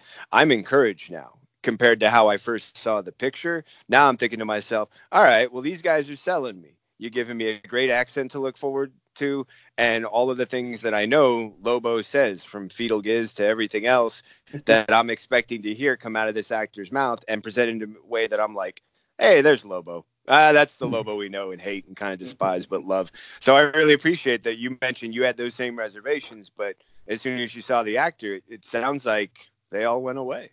Yeah, and that should be a lesson to everybody out there, shouldn't it, really? Because everyone was saying, John Cryer as Lex Luthor? Oh, yeah. No. And everyone's saying, Pattinson as Batman? Oh, no. Let the people come on screen, do their job. They were cast for a reason, and then complain. That's my point. Absolutely. Completely agree. And I'd also say, if you're going to listen to somebody's opinion who you say you value, listen to someone who's seen it, not just what their basis of their interpretation based on the same kind of concerns and fears you might have. Because then you just listen to somebody who's, talking for something they know you want to hear without ever having something to go with it to back it up. What you've got from Josh is, I watched it, and these are the reasons why I can tell you it's great. You've got somebody who's seen the content and is given the reason behind it. And if you're going to listen to anybody, as far as I'm concerned, that's the kind of people you should be listening to. Someone who's seen it and can validate it based on their experience, which they're offering is, credibility. I'd say Josh is pretty credible. I try. Yep. I try. Yep. All right, so that finishes up our TV and streaming news. And before we head into our comic book news, we are going to take another pause for a quick break from our sponsors. This is Seth Singleton from DC Comics News, here to tell you about the Spinner Rack. Each and every week, DC Comics publishes so many great books, it can be hard to decide where to invest your time and money. And that's where the Spinner Rack comes in. The Spinner Rack is my honest attempt to rate, review, score the top 5 books from DC Comics each and every week. How can you listen? It's easy. All you have to do is go to your favorite platform, subscribe to DC Comics News Podcasts, and wait for the new episode to load up. Join me each and every week as I sift through the best from DC Comics and pick my top 5 books. Can't wait to share them with you and to hear your scores when you share them with us, right here on the DC Comics News Podcast. All right, welcome back, DC fans. This is DC Comics News Podcast, and we are back with some comic book news now. Stjepan Sejic will be retelling the origin of Harley Quinn in a new book series called Harleen. Sejic will serve as both writer and artist on this new take of the Clown Princess of Crime. The official synopsis for this 3-issue DC Black Label miniseries is as follows. Dr. Harleen Quinzel has discovered a revolutionary cure for the madness of Gotham City. She just needs to prove it actually works. Through her studies of the criminals and sociopaths that pass through the halls of Arkham Asylum and the GCPD, Harleen is seeking to end the growing apathy among the citizens of Gotham. But with the criminal justice and mental health establishments united against her, the brilliant young psychologist must take drastic measures to save Gotham from itself. Harleen #1 will hit comic shops and digital retailers on September 25th. What do you guys think about this new take on Harley Quinn's origin story? I think it's time for a really good, a really strong story. One that's going to sort of start us on what, based on the description, seems to be a heroic quest. I'm going to save the city from madness. And in many ways, it's like so many, others who have taken on that challenge. I mean, Batman himself is trying to save Gotham from itself. Dr. Harleen Quinzel is trying to do it. She thinks she's got a cure. And yet, the road to hell is paved with good intentions. She tries. She really wants to sort of make this happen. Actually, they used the quote in there too. Now I just feel stupid. I was trying to think of a way to describe it, and I'm like, oh, look at that. The story mentions it itself. It's really just a smart way to show that she's got this great idea, and she just needs enough time to make it happen. And yet, despite all that, we're going to see just what it is that's going to cause her to make that shift. And I'm really looking forward to seeing it. I'm curious to see what the Black Label wants to offer that's different from what's already been presented so far. But I do feel that anytime you go back to a character's beginning and start from a new perspective, as I've seen more recently with like The Flash and their year one story, and what I've seen with a lot of other year one stories, this idea of going and looking at just what that beginning looks like and what all the different possible motivations could be that leads to the decisions that turn into Harlequin. And I think this will be a really great opportunity also to have a clean, concise 3-issue origin story for Harley. And that's something that I feel like hasn't really been complete in this kind of style. And I think that the Black Label gives it an opportunity to do just a little bit more. I'm hoping it can, not only succeed but exceed that. But I'm greatly encouraged by this sort of like, I've got this plan, and I know I can do something big and great. I just need to put my theory to test and to work at it. And yet somehow it all goes horribly, horribly wrong. And that's going to be a great story to follow. And Steve, what about you? What are your thoughts on this? Very similar, actually. I also have to say that it's going to look great because he's a brilliant artist. I love his work. I really, really do. And the snippets we've got from the book so far look absolutely gorgeous. And I don't see it so much as a reinvention or retelling of Harley's origin. It's more like a more in-depth look of her as a psychiatrist. Well, I think we really need to see, so we can actually see that this is a really smart woman, driven woman, who just gets led down the garden path by the Joker, or the insanity she thinks she might have a handle on, or a cue for, might just be something that's already eating at the inside of her, dying to get out. And the whole question of mental health and everything else that goes with it, if it's handled delicately and intelligently, and that's what DC's Black Label seems to be doing, could do a hell of a lot for the character and for perception of insanity and mental health as a whole. So it's going to look great. The premise is great. So I'm actually really, really excited about this one. And Harley Quinn, again, depending on who's writing her, has always left me either really excited or really like, why bother? Even in recent years, Jimmy Palmiotti and Amanda Conner did great. Then there was a whole middle period which was bad, and now Stuart Humphries. Is it Stuart Humphries? Can't remember it's definitely something Humphries writing it now. Who's brilliant. Sam Humphries. Sam Humphries, yeah, brilliant. His current run's really, really good. So yeah, I'm looking forward to this, and that art will have me coming back for more as well. So looking forward to it. And what about you, Brad? I totally agree with Steve about the art that they show in the story. I mean, it's just incredible. And I'm loving what the Black Label is doing. I'm so excited for all these stories that they've announced recently, and this is right up there. Yeah, I'm pretty excited for this. The whole layout, the whole presentation, the whole background of the story, and the fact that it is Black Label, so that the gloves can come off and there's not really any restrictions with what kind of story you can tell. I'm very interested in seeing how this plays out. So I have a side question then on this for you guys. Now that, since they're able to do these short, Black Label series of pretty much anything they want to do, is there anybody else that you'd like to see get maybe a short origin story done in this similar vein? You can jump in, whoever has an idea. Interesting. That's a great question. Really good question. Oh, not enough notice. I would be curious about what they could do with the vigilante story. Ooh. Okay. Feeling that. I don't know if that character has the recognition that that could pull off a whole Black Label series, but I think they could do some really cool things.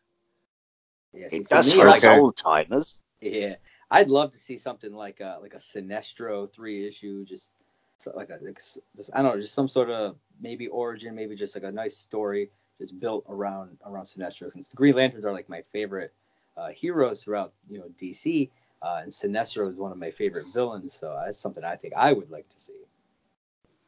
That's a great one. The first two that come to mind, just as I was trying to picture who would really, The Question, or strangely enough, Phantom Stranger. All right. I don't know what it is, but I can just see both of them, and I'm thinking to myself, what's a 3-book story look like for you guys?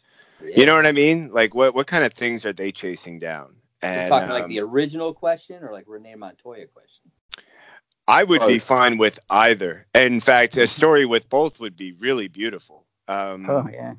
I really think that could be a great sort of what if, here's just because now that we're going ahead and just pulling on the thread of the sweater, and I don't care how far it unravels. What if there's more than one question?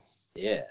Call it that could be. Make it plural. Or, Question Incorporated. Who knows? But, the idea behind just what is either one or different versions of that character look like when, we only see them when they're interacting with others. what's the daily, or what's the long-term sort of goal? What's the big conspiracy?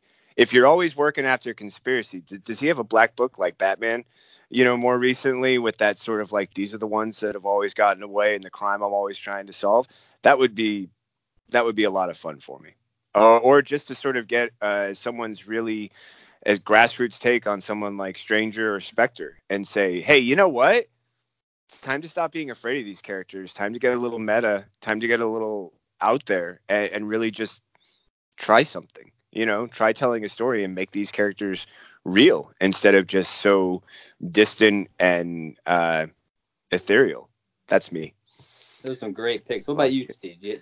Were you able to come up with something? Yeah, I think that everyone needs a little bit more Zatanna in their lives. Hell yeah! All right. I'd love. I mean, why does this character not have her own book? I mean, especially after the brilliant Detective Comics story, which then led to the one that I keep harping on about, and I'm slowly converting the entire world to with Justice League Dark, because she's great. She is such a character, and to see maybe magic and how it affects things that we might not even know about. The little things of why we walk into a room and forget why we walked into that room, or why we act certain ways or do certain things that sometimes just come out of us and we think, hang on, why the hell did I just say that to this person? Little things like that, and little things and how that's affected momentous decisions in history. And I think that magic sometimes is just something sitting on our shoulders or pushing us to do or say something. And the fact that her magic is based on words and speaking incantations backwards, so she's got that restraint, so she doesn't go mad and use her power in the way she actually can and fears using. That'd be a fascinating DC Black Label book, I think. So thanks for bringing that up, Josh. Thank you. That's a lovely question. Agreed. I love all those ideas. And I'll be honest, I'm surprised. I mean, with how good Justice League Dark has been, I'm surprised they haven't had some offshoots like a Zatanna book or something like that. It really shocks me that they haven't done anything like that. I don't know what the sales are like on that book, but it's such a good book that I feel like it deserves to have more out there. Plus, you've got that great relationship and the confusing sort of emotional relationship between her and her father. I mean, that you've got 150 issues right there. Like, what were all these things he was doing that Justice League Dark is only just beginning to reveal, and all of the history that was introduced with the idea of, how it was he raised her with this understanding of magic from such an early age, but now this concrete figure in her life is gone. Steve, really great choice, man. That I'm really excited. If anybody's listening, please, Black Label Zatanna, thank you. Did you get to read Deus Ex Machina, Seth? Because I think Brad did, didn't you? The Detective Comics story. I did. I have not. It's on my agenda. I know I will. I will, and I'll just love it. I've been behind for the last month, man. I'm catching up. I swear. Yeah, I can vouch for it. I'm already convinced. Once I did Justice League Dark, that first trade, I was hooked. I was totally sucked in. I believe all, as should everyone else. Just go with it, man. Just go with it. Buy Justice League Dark. Buy it. There you go. It now. Josh, see what you started. Yeah.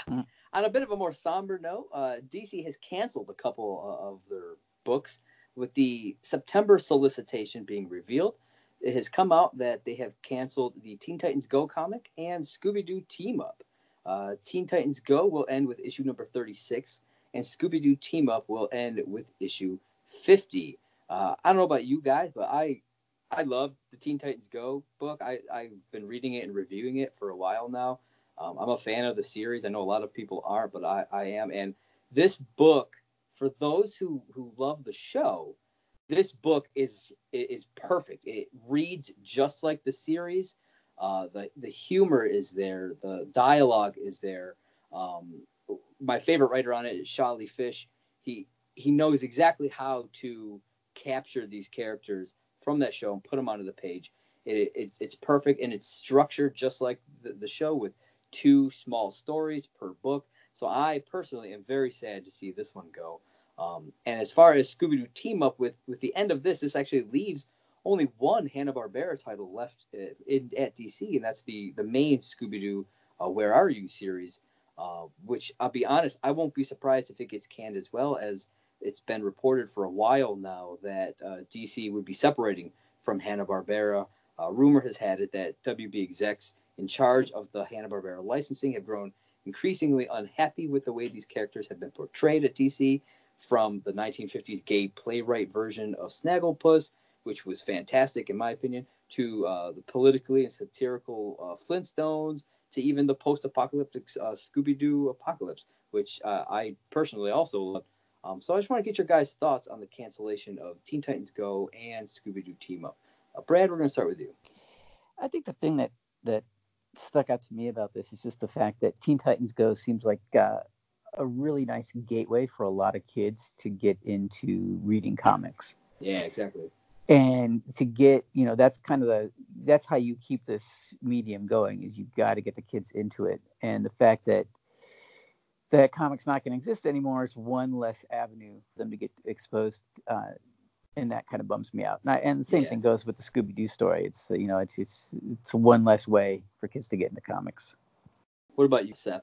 Yeah, I agree with the Teen Titans Go. It wasn't something that I read often, but it felt like anytime I flipped through it, that it offered that same tone and that same sort of energy that you experienced from the television show, which I also didn't watch with regularity. It just, sometimes with certain shows, I'm like, look, when it gets to a streaming thing, I'll figure out a schedule to watch it. But on its own schedule, it just doesn't work for me. And whenever I think I'm going to catch it, or I suddenly am exposed to it, it's like, oh, it's the last 5 minutes of it. Wow, I wonder if the rest of it was in it. I just never really had the right timing with it. Regarding Scooby-Doo Team Up, I'm torn because I had actually had the opportunity to review this a few times, as well as the Scooby-Doo Apocalypse. And of the two, I thought Scooby-Doo Apocalypse was actually doing a lot more that was fun and engaging. I wanted Scooby-Doo Team Up to do better than I felt that it did at times with its stories. Sometimes it did exactly what I wanted. It just gave you this great glimpse of these great classic characters teamed up with Scooby-Doo, and you get to see them at their best. But other times I felt like it was really sort of a forced effort, that there was a good attempt, but that it felt like there was some strain going on. So to be honest, with the Scooby-Doo Team Up, it doesn't surprise me, although I know that the potential was there. I'm not sure what might have sort of created the issues with some of those stories that didn't work as well, in my opinion, but that this is still a great possibility, and one that if Hanna-Barbera is willing to allow DC to work with their characters in the future, could turn out really well, should they try it again. But I'm a little disappointed to hear that this is, due to their reaction to how some of these characters have been handled, because clearly there's been a lot of, critical recognition of some of those examples. And I thoroughly enjoyed Scooby-Doo Apocalypse. I would like to see, more Hanna-Barbera. I'd love to see, isn't Thundar and a few others still part of that? Or who is it? There was like a warrior class cartoon that was kind of fun, like space, sword and sorcery kind of fantasy. I'd love to see some ideas like that come back in. I don't think it was Thundar. I think I'm completely off. But but I'm remembering that, there's more to Hanna-Barbera than just the characters we've seen, and the characters that we have seen, I've seen some really great examples of. So I would like to see more of that if Hanna-Barbera is willing to allow DC that same creative sort of vision. What about you, Steve? What are your thoughts on all this? I'd never really got into Teen Titans Go, the show, or the comic, but I know that, just like Brad said, that it's a fantastic way to get kids to read comics, and that's so important. Again, we've discussed this so much on the show that we used to grab comic books from newsstands and corner shops and everything else, and now you can't get them anywhere outside of a comic book store. And to have a title there that kids can pick up and read without being worried about what they're reading, or too much violence or gore or horror, whatever else, it's a little bit sad. Even though it's not my cup of tea, it had a valid place in the market, and it's going to be a shame to see it go. As for Scooby-Doo, damn, Scooby-Doo's part of all of our childhoods. You know, it's just one of those shows that never gets old. It's always been there. And to have a comic book version, and I agree that Scooby Apocalypse was way better. That was just really cool and left field, and that actually took the Scooby-Doo characters and brought them to a different level and made them a bit more grown up, but without losing any of the magic and charm of the characters. And after the recent, I don't know if you guys saw the Scooby-Doo crossover with Supernatural, which was absolutely brilliant. Yeah, that was fantastic. It was so good. Scooby Natural. Oh yeah, I love it. Yeah, it was amazing. So to lose these books, it's sad. It really is sad, and I'm hoping that maybe DC can do a bit more with maybe their Looney Tunes franchise, because some of the Looney Tunes DC crossovers were incredible. So we might be losing the Hanna-Barbera books, but we've still got Tweety Pie, and that Batman Elmer Fudd crossover is still one of the best things I've ever read. So yeah, there's a way forward, I hope. But I'm kind of sad about these cancellations. I have to be honest. So our next story up is DC's Dollar Comics format will be returning after more than 3 decades.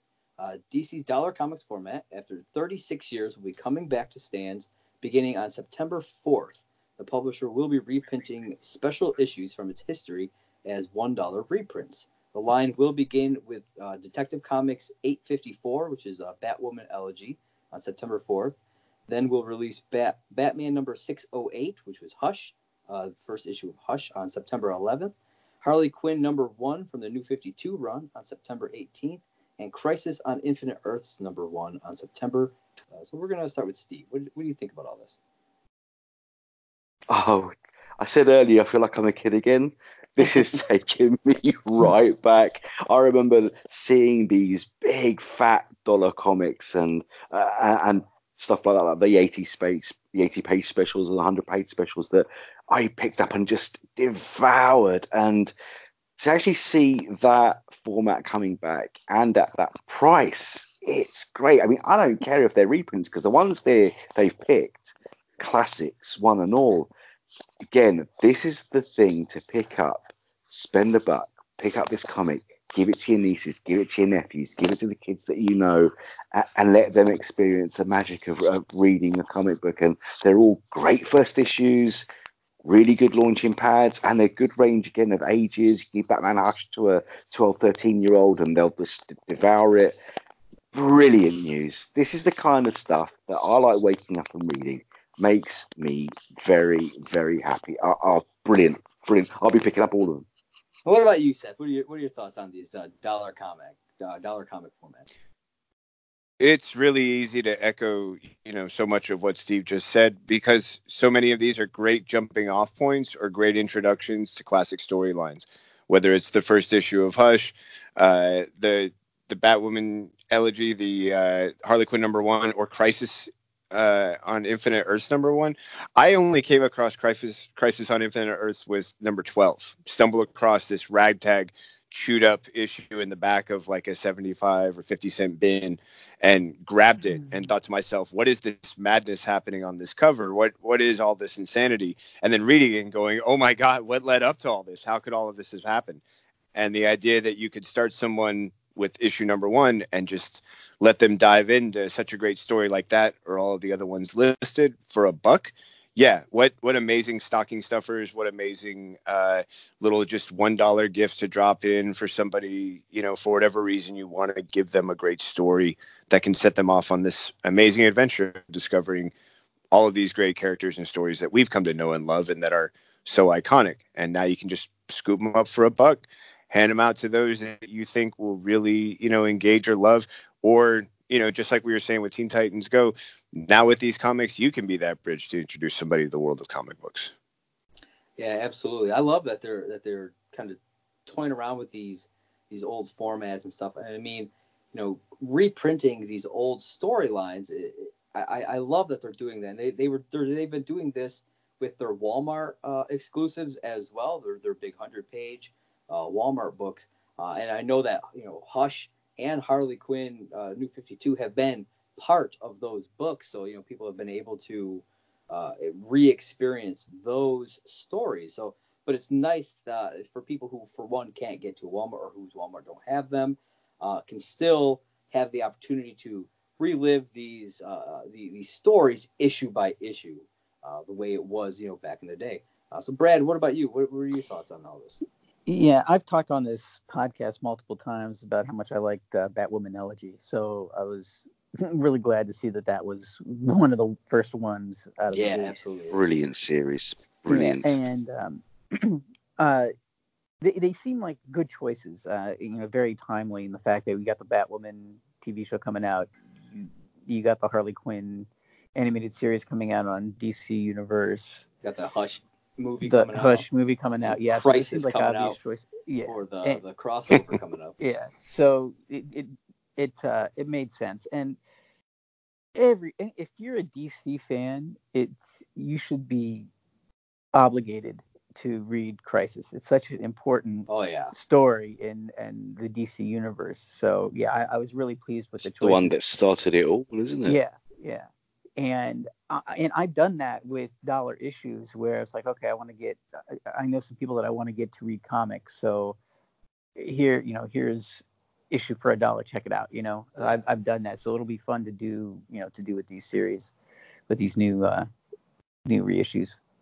Yeah, and the thing about, some of these series is it can be difficult. Like, yeah, you'll be able to find some of them in the dollar bins, but, there's always happens to be like one or two that are like way higher price than everything else. And so it makes it more difficult to get that collection. So I think doing these reprints at $1 and going through the runs like that, I think it'll be interesting to see how it affects people kind of becoming comic book fans, if it pulls people in and gets them to read more. So I'm interested in that. So it's kind of hilarious as well that growing up to get $1 comic was like a treat. It was like a big deal. God, you spend £1 on a comic, you're crazy. And these days it's actually a bargain to get a comic for $1. The way that's turned around is brilliant to me. I love that. When I started collecting, they were 60 cents. That ages me. But the funny thing is that when you would get a $1.50 comic, it was the annuals. It was like the thicker 2 or 3 size issues. And it was always like, well, you had to really splurge to get that $1.50 comic. And now we're like $1. Oh my God, that's such a great deal. Yeah. Stop copies. Yeah, especially when your big issues are like $7, $8 now. Yeah. Like, it's ridiculous. Even the Walmart books are $5, aren't they? Yeah, there's four issues in each though. So that's not that bad. You're talking $1.25. That's good value. For each issue, that's inside. So, all right, our next story is the Shazam Who Laughs, coming this September. The cover to September's Batman Superman #2 has officially been tweeted out by series writer Joshua Williamson, and it shows a malevolent-looking Shazam. Williamson wrote, "The first of the characters corrupted by the Batman Who Laughs. You'll fear the power of the dark multiverse. Shazam!" The recently released preview to August's Batman Superman #1 reveals a scene with a dark version of Billy Batson attacking the main DCU's Batman. So I just want to get you guys' thoughts. What do you think about a Shazam Who Laughs coming to the DCU? Seth, we're going to start with you. It sounds like a very dangerous demigod. I mean, all the godlike power, none of the responsibility, and all of the sort of evil intent. That's a horrifying combination, Mix in just a little bit of the devilishness that, a kid between the age of, say, 12 and 15 can come up with, and then have the adult-like and godlike strength to put into practice. Sounds like really Justice League's like worst nightmare. I mean, for anybody really. What about you, Brad?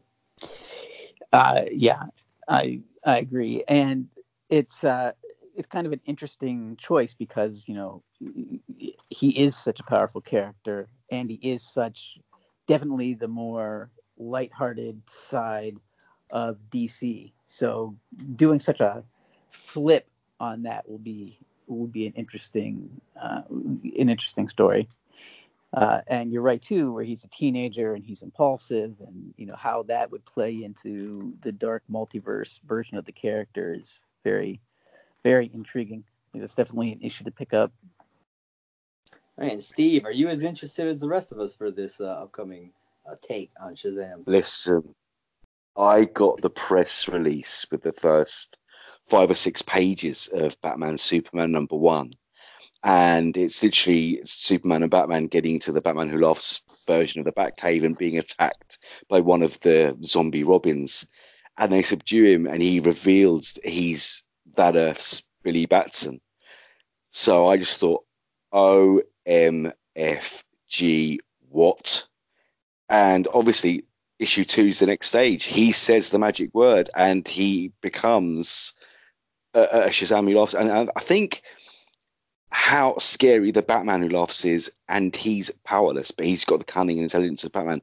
Add the power of ancient gods and deities, and the fact that he's a kid who's been messed up by a Joker Batman, and the possibilities are endless. Yes, I'm excited, and also a little bit terrified. So yeah, I'm going to be grabbing this series. It follows directly on from Batman Who Laughs, which I've been loving and reviewing for Dark Knight News. So yeah, I'm buying that one, baby. Yeah, I'm definitely looking forward to that one. So our next story, some new Legion flight rings in advance of Legion of Superheroes return.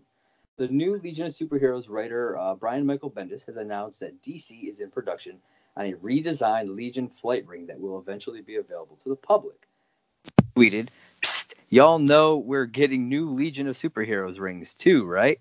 Already designed and in production. I would not have teased this hard unless we were bringing all the thunder.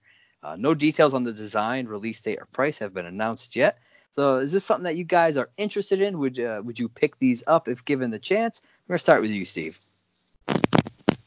Hell yeah. I can't get my WWE Hall of Fame ring anymore because I'm just old and past it. But a Legion ring, a Green Lantern ring, a Flash ring, I want all of them. Again, it's like being a kid again. We're getting the Justice Society back. We're getting the Legion of Superheroes back. And Legion flight rings. I just need to find myself a bank to rob, really, don't I? What about you, Brad? The thing that grabbed me is the fact that he says I wouldn't have teased this hard unless we were bringing all the thunder. So I can't wait to see what he means by that. What's the story gonna hold beyond the rings that you can pick up? That makes me really excited for the upcoming series. Yeah, definitely. What about you, Seth? Are you excited for these? I'm immensely excited because I'm going to go way back for just a minute to when I was in the 7th grade. And 7th or 8th grade. I can't be, I want to say maybe it was 8th. And if you guys remember that there was an issue of the Green Lantern where Hal Jordan comes back to be the Green Lantern Sector 2814, he has to fight a Guy Gardner with no rings, and it's just a fisticuffs duel. And my comic book shop, do you guys remember that? If not, no biggie. But my local comic book shop owner had told me that as part of a promo for that, they would be releasing Green Lantern rings. And my little eyes spun in my head like they were dollar signs, just like at a one-armed bandit. I swear to God, I was so excited. And for like the next, being a kid, for like the next 5 months, I'm like, when are we going to get those Green Lantern things? He's like, dude, you already bought the issue. It came and went. That was a promo. If they were going to do it, they would have got it. And my little heart broke into so many pieces at the idea that I could have had one of those green rings if someone just would have been, just tell me where they are. Here's my money. Give me it. So I want my flight ring, okay? I want it to be gold and beautiful, and I want to wear it everywhere, and I want someone to ask me what it is, and I want to say, that's my Legion flight ring. What? I'm going to fly off now. And it does work, doesn't it? It does actually work. You can fly with these, right? That's the whole point, isn't it? Hey, look, man, I'm going to live stream from my rooftop. As soon as I get it, y'all get back to me, and we'll make sure we post that on the site. Will do. All right, next up, Justice Society of America is returning. The Justice Society of America has not been seen since the New 52 relaunch in 2011. Scott Snyder recently tweeted regarding the JSA, "I'm not just bringing them back in Justice League, though they are reintroduced and play a big role in Justice Doom War starting in August. I have much bigger plans for them. This is a team I've been waiting to write for a long time. Its origins, first missions, more to be announced soon." So, what do you guys think about this announcement that the JSA is coming back under Scott Snyder? We're gonna start with you, Brad. What do you think about all this? Oh yeah, I'm all for it. And I'm going to hope that Stargirl will play a large role since she's got that, the live action show coming out. Yeah, this would be a perfect time to bring her, right. Back so I expect that she will play a big role, and I really like the idea of going back and seeing some of the first missions and origins. I think that there's a lot of fertile ground there for what you can bring up and the stories you can tell. And I'm interested to see that the role that they're going to play in Doom War too. So happy to have him back. Yeah, and from the way he Snyder talks, it sounds like he's prepping for their own series, even though it's not confirmed or anything. He didn't actually say that. But getting a Justice Society of America series on its own, I think would be fantastic. Steve, what do you think about all this? As soon as I read Rebirth issue 1 and Johnny Thunder, and then having to wait months and months and months, and Doomsday Clock, and then the last issue 10, with seeing them sat at the table, the whole Justice Society, and the fact that the Legion's coming back as well. This is just great. Where have they been? They were the first superhero team. Yes, people, the first. Everything we've read about has come from them. We would have no Justice League. We would have no Fantastic Four. We would have no anything without the Justice Society of America. And to finally be having them back, Jay Garrick with his shiny Mercury helmet, and Dr. Midnight and Atom Smasher and Stargirl, and oh man, yes, finally. And to see the excitement when you get a writer the caliber of Scott Snyder, and you could just feel the excitement pouring off him in a tweet, that he's going to be writing these characters, and he's been killing it on Justice League. Brilliant, especially the last few issues. Really, really good. That excitement's contagious. It spreads to the reader. It's definitely hit me. And these delays with Doomsday Clocks, what's been delaying it? We should have had these back in October when Doomsday Clock was supposed to end. But listen, anticipation makes everything better. So, brilliant. I can't wait to read his take on the Justice Society and to have these characters finally back on a printed page where they belong. Really, really happy. What about you, Seth? Are you excited for the JSA to finally make their return? I'm so happy. This is where my heart lives. This is one of those things that just makes me thankful that someone like Scott Snyder can build up all this gloom and doom that's been going on with Justice League, all this thread of what happens when people turn to doom, what happens when they make a choice to go in that direction. What's the one thing that can counter that? Well, it's a history of these characters who I know and love, who, to me, they represent that earliest heart, that indomitable spirit that came from World War II's greatest generation. These guys who went through something as challenging, and men and women who went through this challenging experience, then came out afterwards and said, what more can we do? And that's a spirit that I really feel is one that's needed if you're going to try and stop something like Doom, and the kind of allies you're going to need in something like Doom War. But I also feel like they're a reminder of some of DC Comics' earliest roots. And just as Steve mentioned, the excitement, the anticipation that was built with Johnny Thunder, and that just say you, just say it already. And knowing that when you get the whole team together, there's so much that they've been a part of and so much history that they can kind of help close the circle on, and yet also be such a cornerstone for.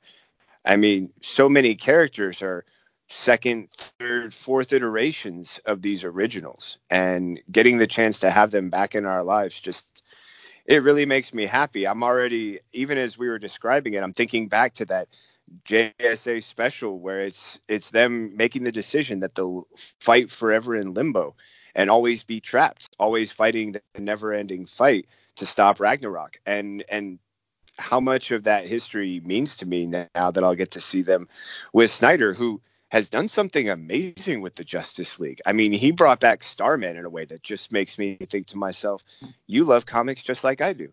You love these characters who you want to see more of, just the way I do, who maybe you feel got a bad rap, and that given a new opportunity in a bigger story or in a story that gets to showcase just how much they really mean to the DC universe, what he is capable of doing with the JSA in his current storyline, but this idea of having them continue on in their own book just makes me think that so much of what people feared was lost with Rebirth is gradually being found again. And through it, we're sort of coming back to our roots. And that's a really heartening thought for me. I really sort of just started gushing there.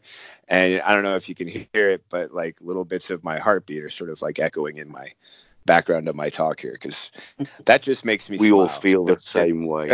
We all feel the same way. Well, it's good to be among good company then, because it just makes me smile. The thought that, you know what, do whatever you want to, but the JSA, they're still here. They're still coming back. They're always there when you need them the most. And that's what I feel they're really going to do. And just as an added, it's such a smart strategic thing to introduce them now, begin the build up for the interest as mentioned about Stargirl, but also there's going to be at least a couple of characters who are going to play a prominent role in the upcoming Black Adam film, and bringing them back into the common sort of, understanding of these characters for the general audience, and providing an opportunity to start telling their stories so we can get ready to understand and see their interpretation on the big screen. It's going to be easier now than it would be trying to find books that haven't been printed in quite a long time, and whose stories could do with a little bit of modern telling and modern introduction, and also connection to those upcoming storylines that we're going to see on the big screen. And that's my last bit. I'm shutting up. And I mean, getting Scott Snyder to do this, I've loved pretty much everything that he's done lately. So it's really amped up my anticipation for this return, having him kind of be behind it, all of this. So, all right, we're going to move on to our next story, which is Superman Year One got a trailer released. So I just wanted to get your guys' thoughts on this trailer, and whether or not you're excited for this series. We're going to start with Brad. Are you excited for the series, and what do you think of this trailer? Yes, I'm very excited, and the trailer just made me more excited. The idea of a Frank Miller story with John Romita Jr. art, especially in the context of like a Year One story, it seems to me like a match made in heaven. I've always been a fan of Romita's art, Romita Jr.'s art. I think ever since like the days when he did Daredevil, like his take on Typhoid Mary was always one of my favorites, and kind of always stuck out in my mind. And from what I've seen, because of this trailer, it's going to be, it's definitely going to be worth picking up. Yeah, I've loved that we've recently been getting a lot of these comic book trailers, something that you didn't really get too many of in the past, but I feel like over the last few months we've just gotten tons of them, and I really love that they're leaning into this sort of marketing for their comic books, especially for some of their kind of more different lines like the Zoom and Ink and the Black Label type stuff. So I've been really enjoying that. Steve, what are your thoughts on Superman Year One and the trailer that was released? Yeah, like I said earlier, speaking to Frank Miller and John Romita Jr., and the interviews that are on both websites, when they said things like you'll be seeing Kal-El's rocket ship from the baby's perspective, when you'll be seeing things like the first ever meeting between Batman and Superman, when you see Superman join the Marines as a Navy SEAL because Krypton was a dry world, where Smallville was in the Midwest and he never saw the sea, and we're going to see Superman discover Atlantis. When you hear stuff like that directly from the horse's mouth, you cannot not be excited? And then you get that trailer with the beautiful John Romita Jr. art brought to life, moving, flying, and everything else that goes with it. We've got the first issue. I am counting the days for issues 2 and 3. So really happy about that. And like you said, Josh, you're right. These comic book trailers are really spoiling us, but it's smart marketing because that's what people who live in the YouTube generation want to see. And if that gets people into their comic book stores, forking over their hard-earned cash and buying some comic books, I'm all for it. Absolutely. What about you, Seth? What have you been thinking about these? Well, I think the trailer was great. I think it was really smart. I loved the way it took some of those beautiful moments from the book and gave them that animated life, that just little breath and spark that you can feel wanting to happen on the page, but just can't happen in a comic book. But here in this medium, you can sort of see those elements come to life. And regarding the story, read book 1, really enjoyed so very, very much. And I think really when it comes to everything that I'm seeing, I love it all. The only thing that sticks for me about the trailer, and this is just me, is right at the beginning when it shows like sort of a digital outline that's kind of like a cartoon sort of baby sort of thing right at the beginning of it. I kind of got a little the baby Kal-El, yeah. It felt a little manga in some way that just threw me for the tiniest loop, because when you read that book 1, there's a lot of interest and excitement, but it's also very balanced with this mixture of fear, and how that sort of fear is matched by these different things that this pod that's taking him sort of knows to intuitively respond to. And I felt more of that when I was reading the book than I did that childlike nature at the very beginning of the trailer. But other than that one moment where I thought to myself, that feels like a disconnect, everything else after that I thought was just absolutely gorgeous. And the book itself, I think, a really great introduction to the character, just from a new sort of take. And I've loved so much about what I've seen whenever a good writer takes a character and just says, consider the possibility of just a few slight changes and what that can mean for the possibility of the story. And I think it's a really great first chapter. And I think the trailer does a great introduction for anyone considering it, because so much of what's in there is what you get to experience in this first book, and so much more that's hinted at is what you get to look forward to for books 2 and 3. Fantastic. And our last story for the day is DC orders more Dial H for Hero and Wonder Twins. These 2 Wonder Comics titles have now garnered enough love to warrant doubling their initial runs from 6 to 12 issues. So I wanted to get your guys' thoughts. Have you read either of these 2 titles, and your thoughts on them doubling their runs? We're going to start with Seth. I have read both books. I actually included, I included one for the spinner rack, and that was Dial H. And I recently, actually, this last time around, I included the Wonder Twins. Wonder Twins actually really surprised me recently. I felt that their story, while in many ways I found myself just sort of going through the first few issues, it's shown these little flashes of brilliance, like when Zan's on a date and he doesn't know that the girl that he's with is actually hooking back up with her old boyfriend, and the whole time he's like, whatever, dude, I don't care. I don't even care. That's how cool I am. I love that sort of response. And it was just so opposite to what I'd been expecting, that more recently there's even been a different shift, which is that it's had the characters of Philomath and Polymath, a father and daughter relationship, that's sort of shown that, he's become forced to work for Lex Luthor. Didn't want to, but because he's a black scientist, he feels like he hasn't been given all the opportunities, and that there's even a reference to people so excited about who he is by his name, but then when he sits down for the interview, he's suddenly not a right fit for the position. And how the experience for Polly, witnessing what's happened to her father, causes her to turn towards a direction of evil. And I really felt that there was just these great little snapshots of social commentary that I honestly never anticipated coming out of a Wonder Twins book. And yet when I see it done the way it's done, it's artful, it's smart, and it's not preachy. It's designed to actually move the story forward and show what happens in these very interesting ways.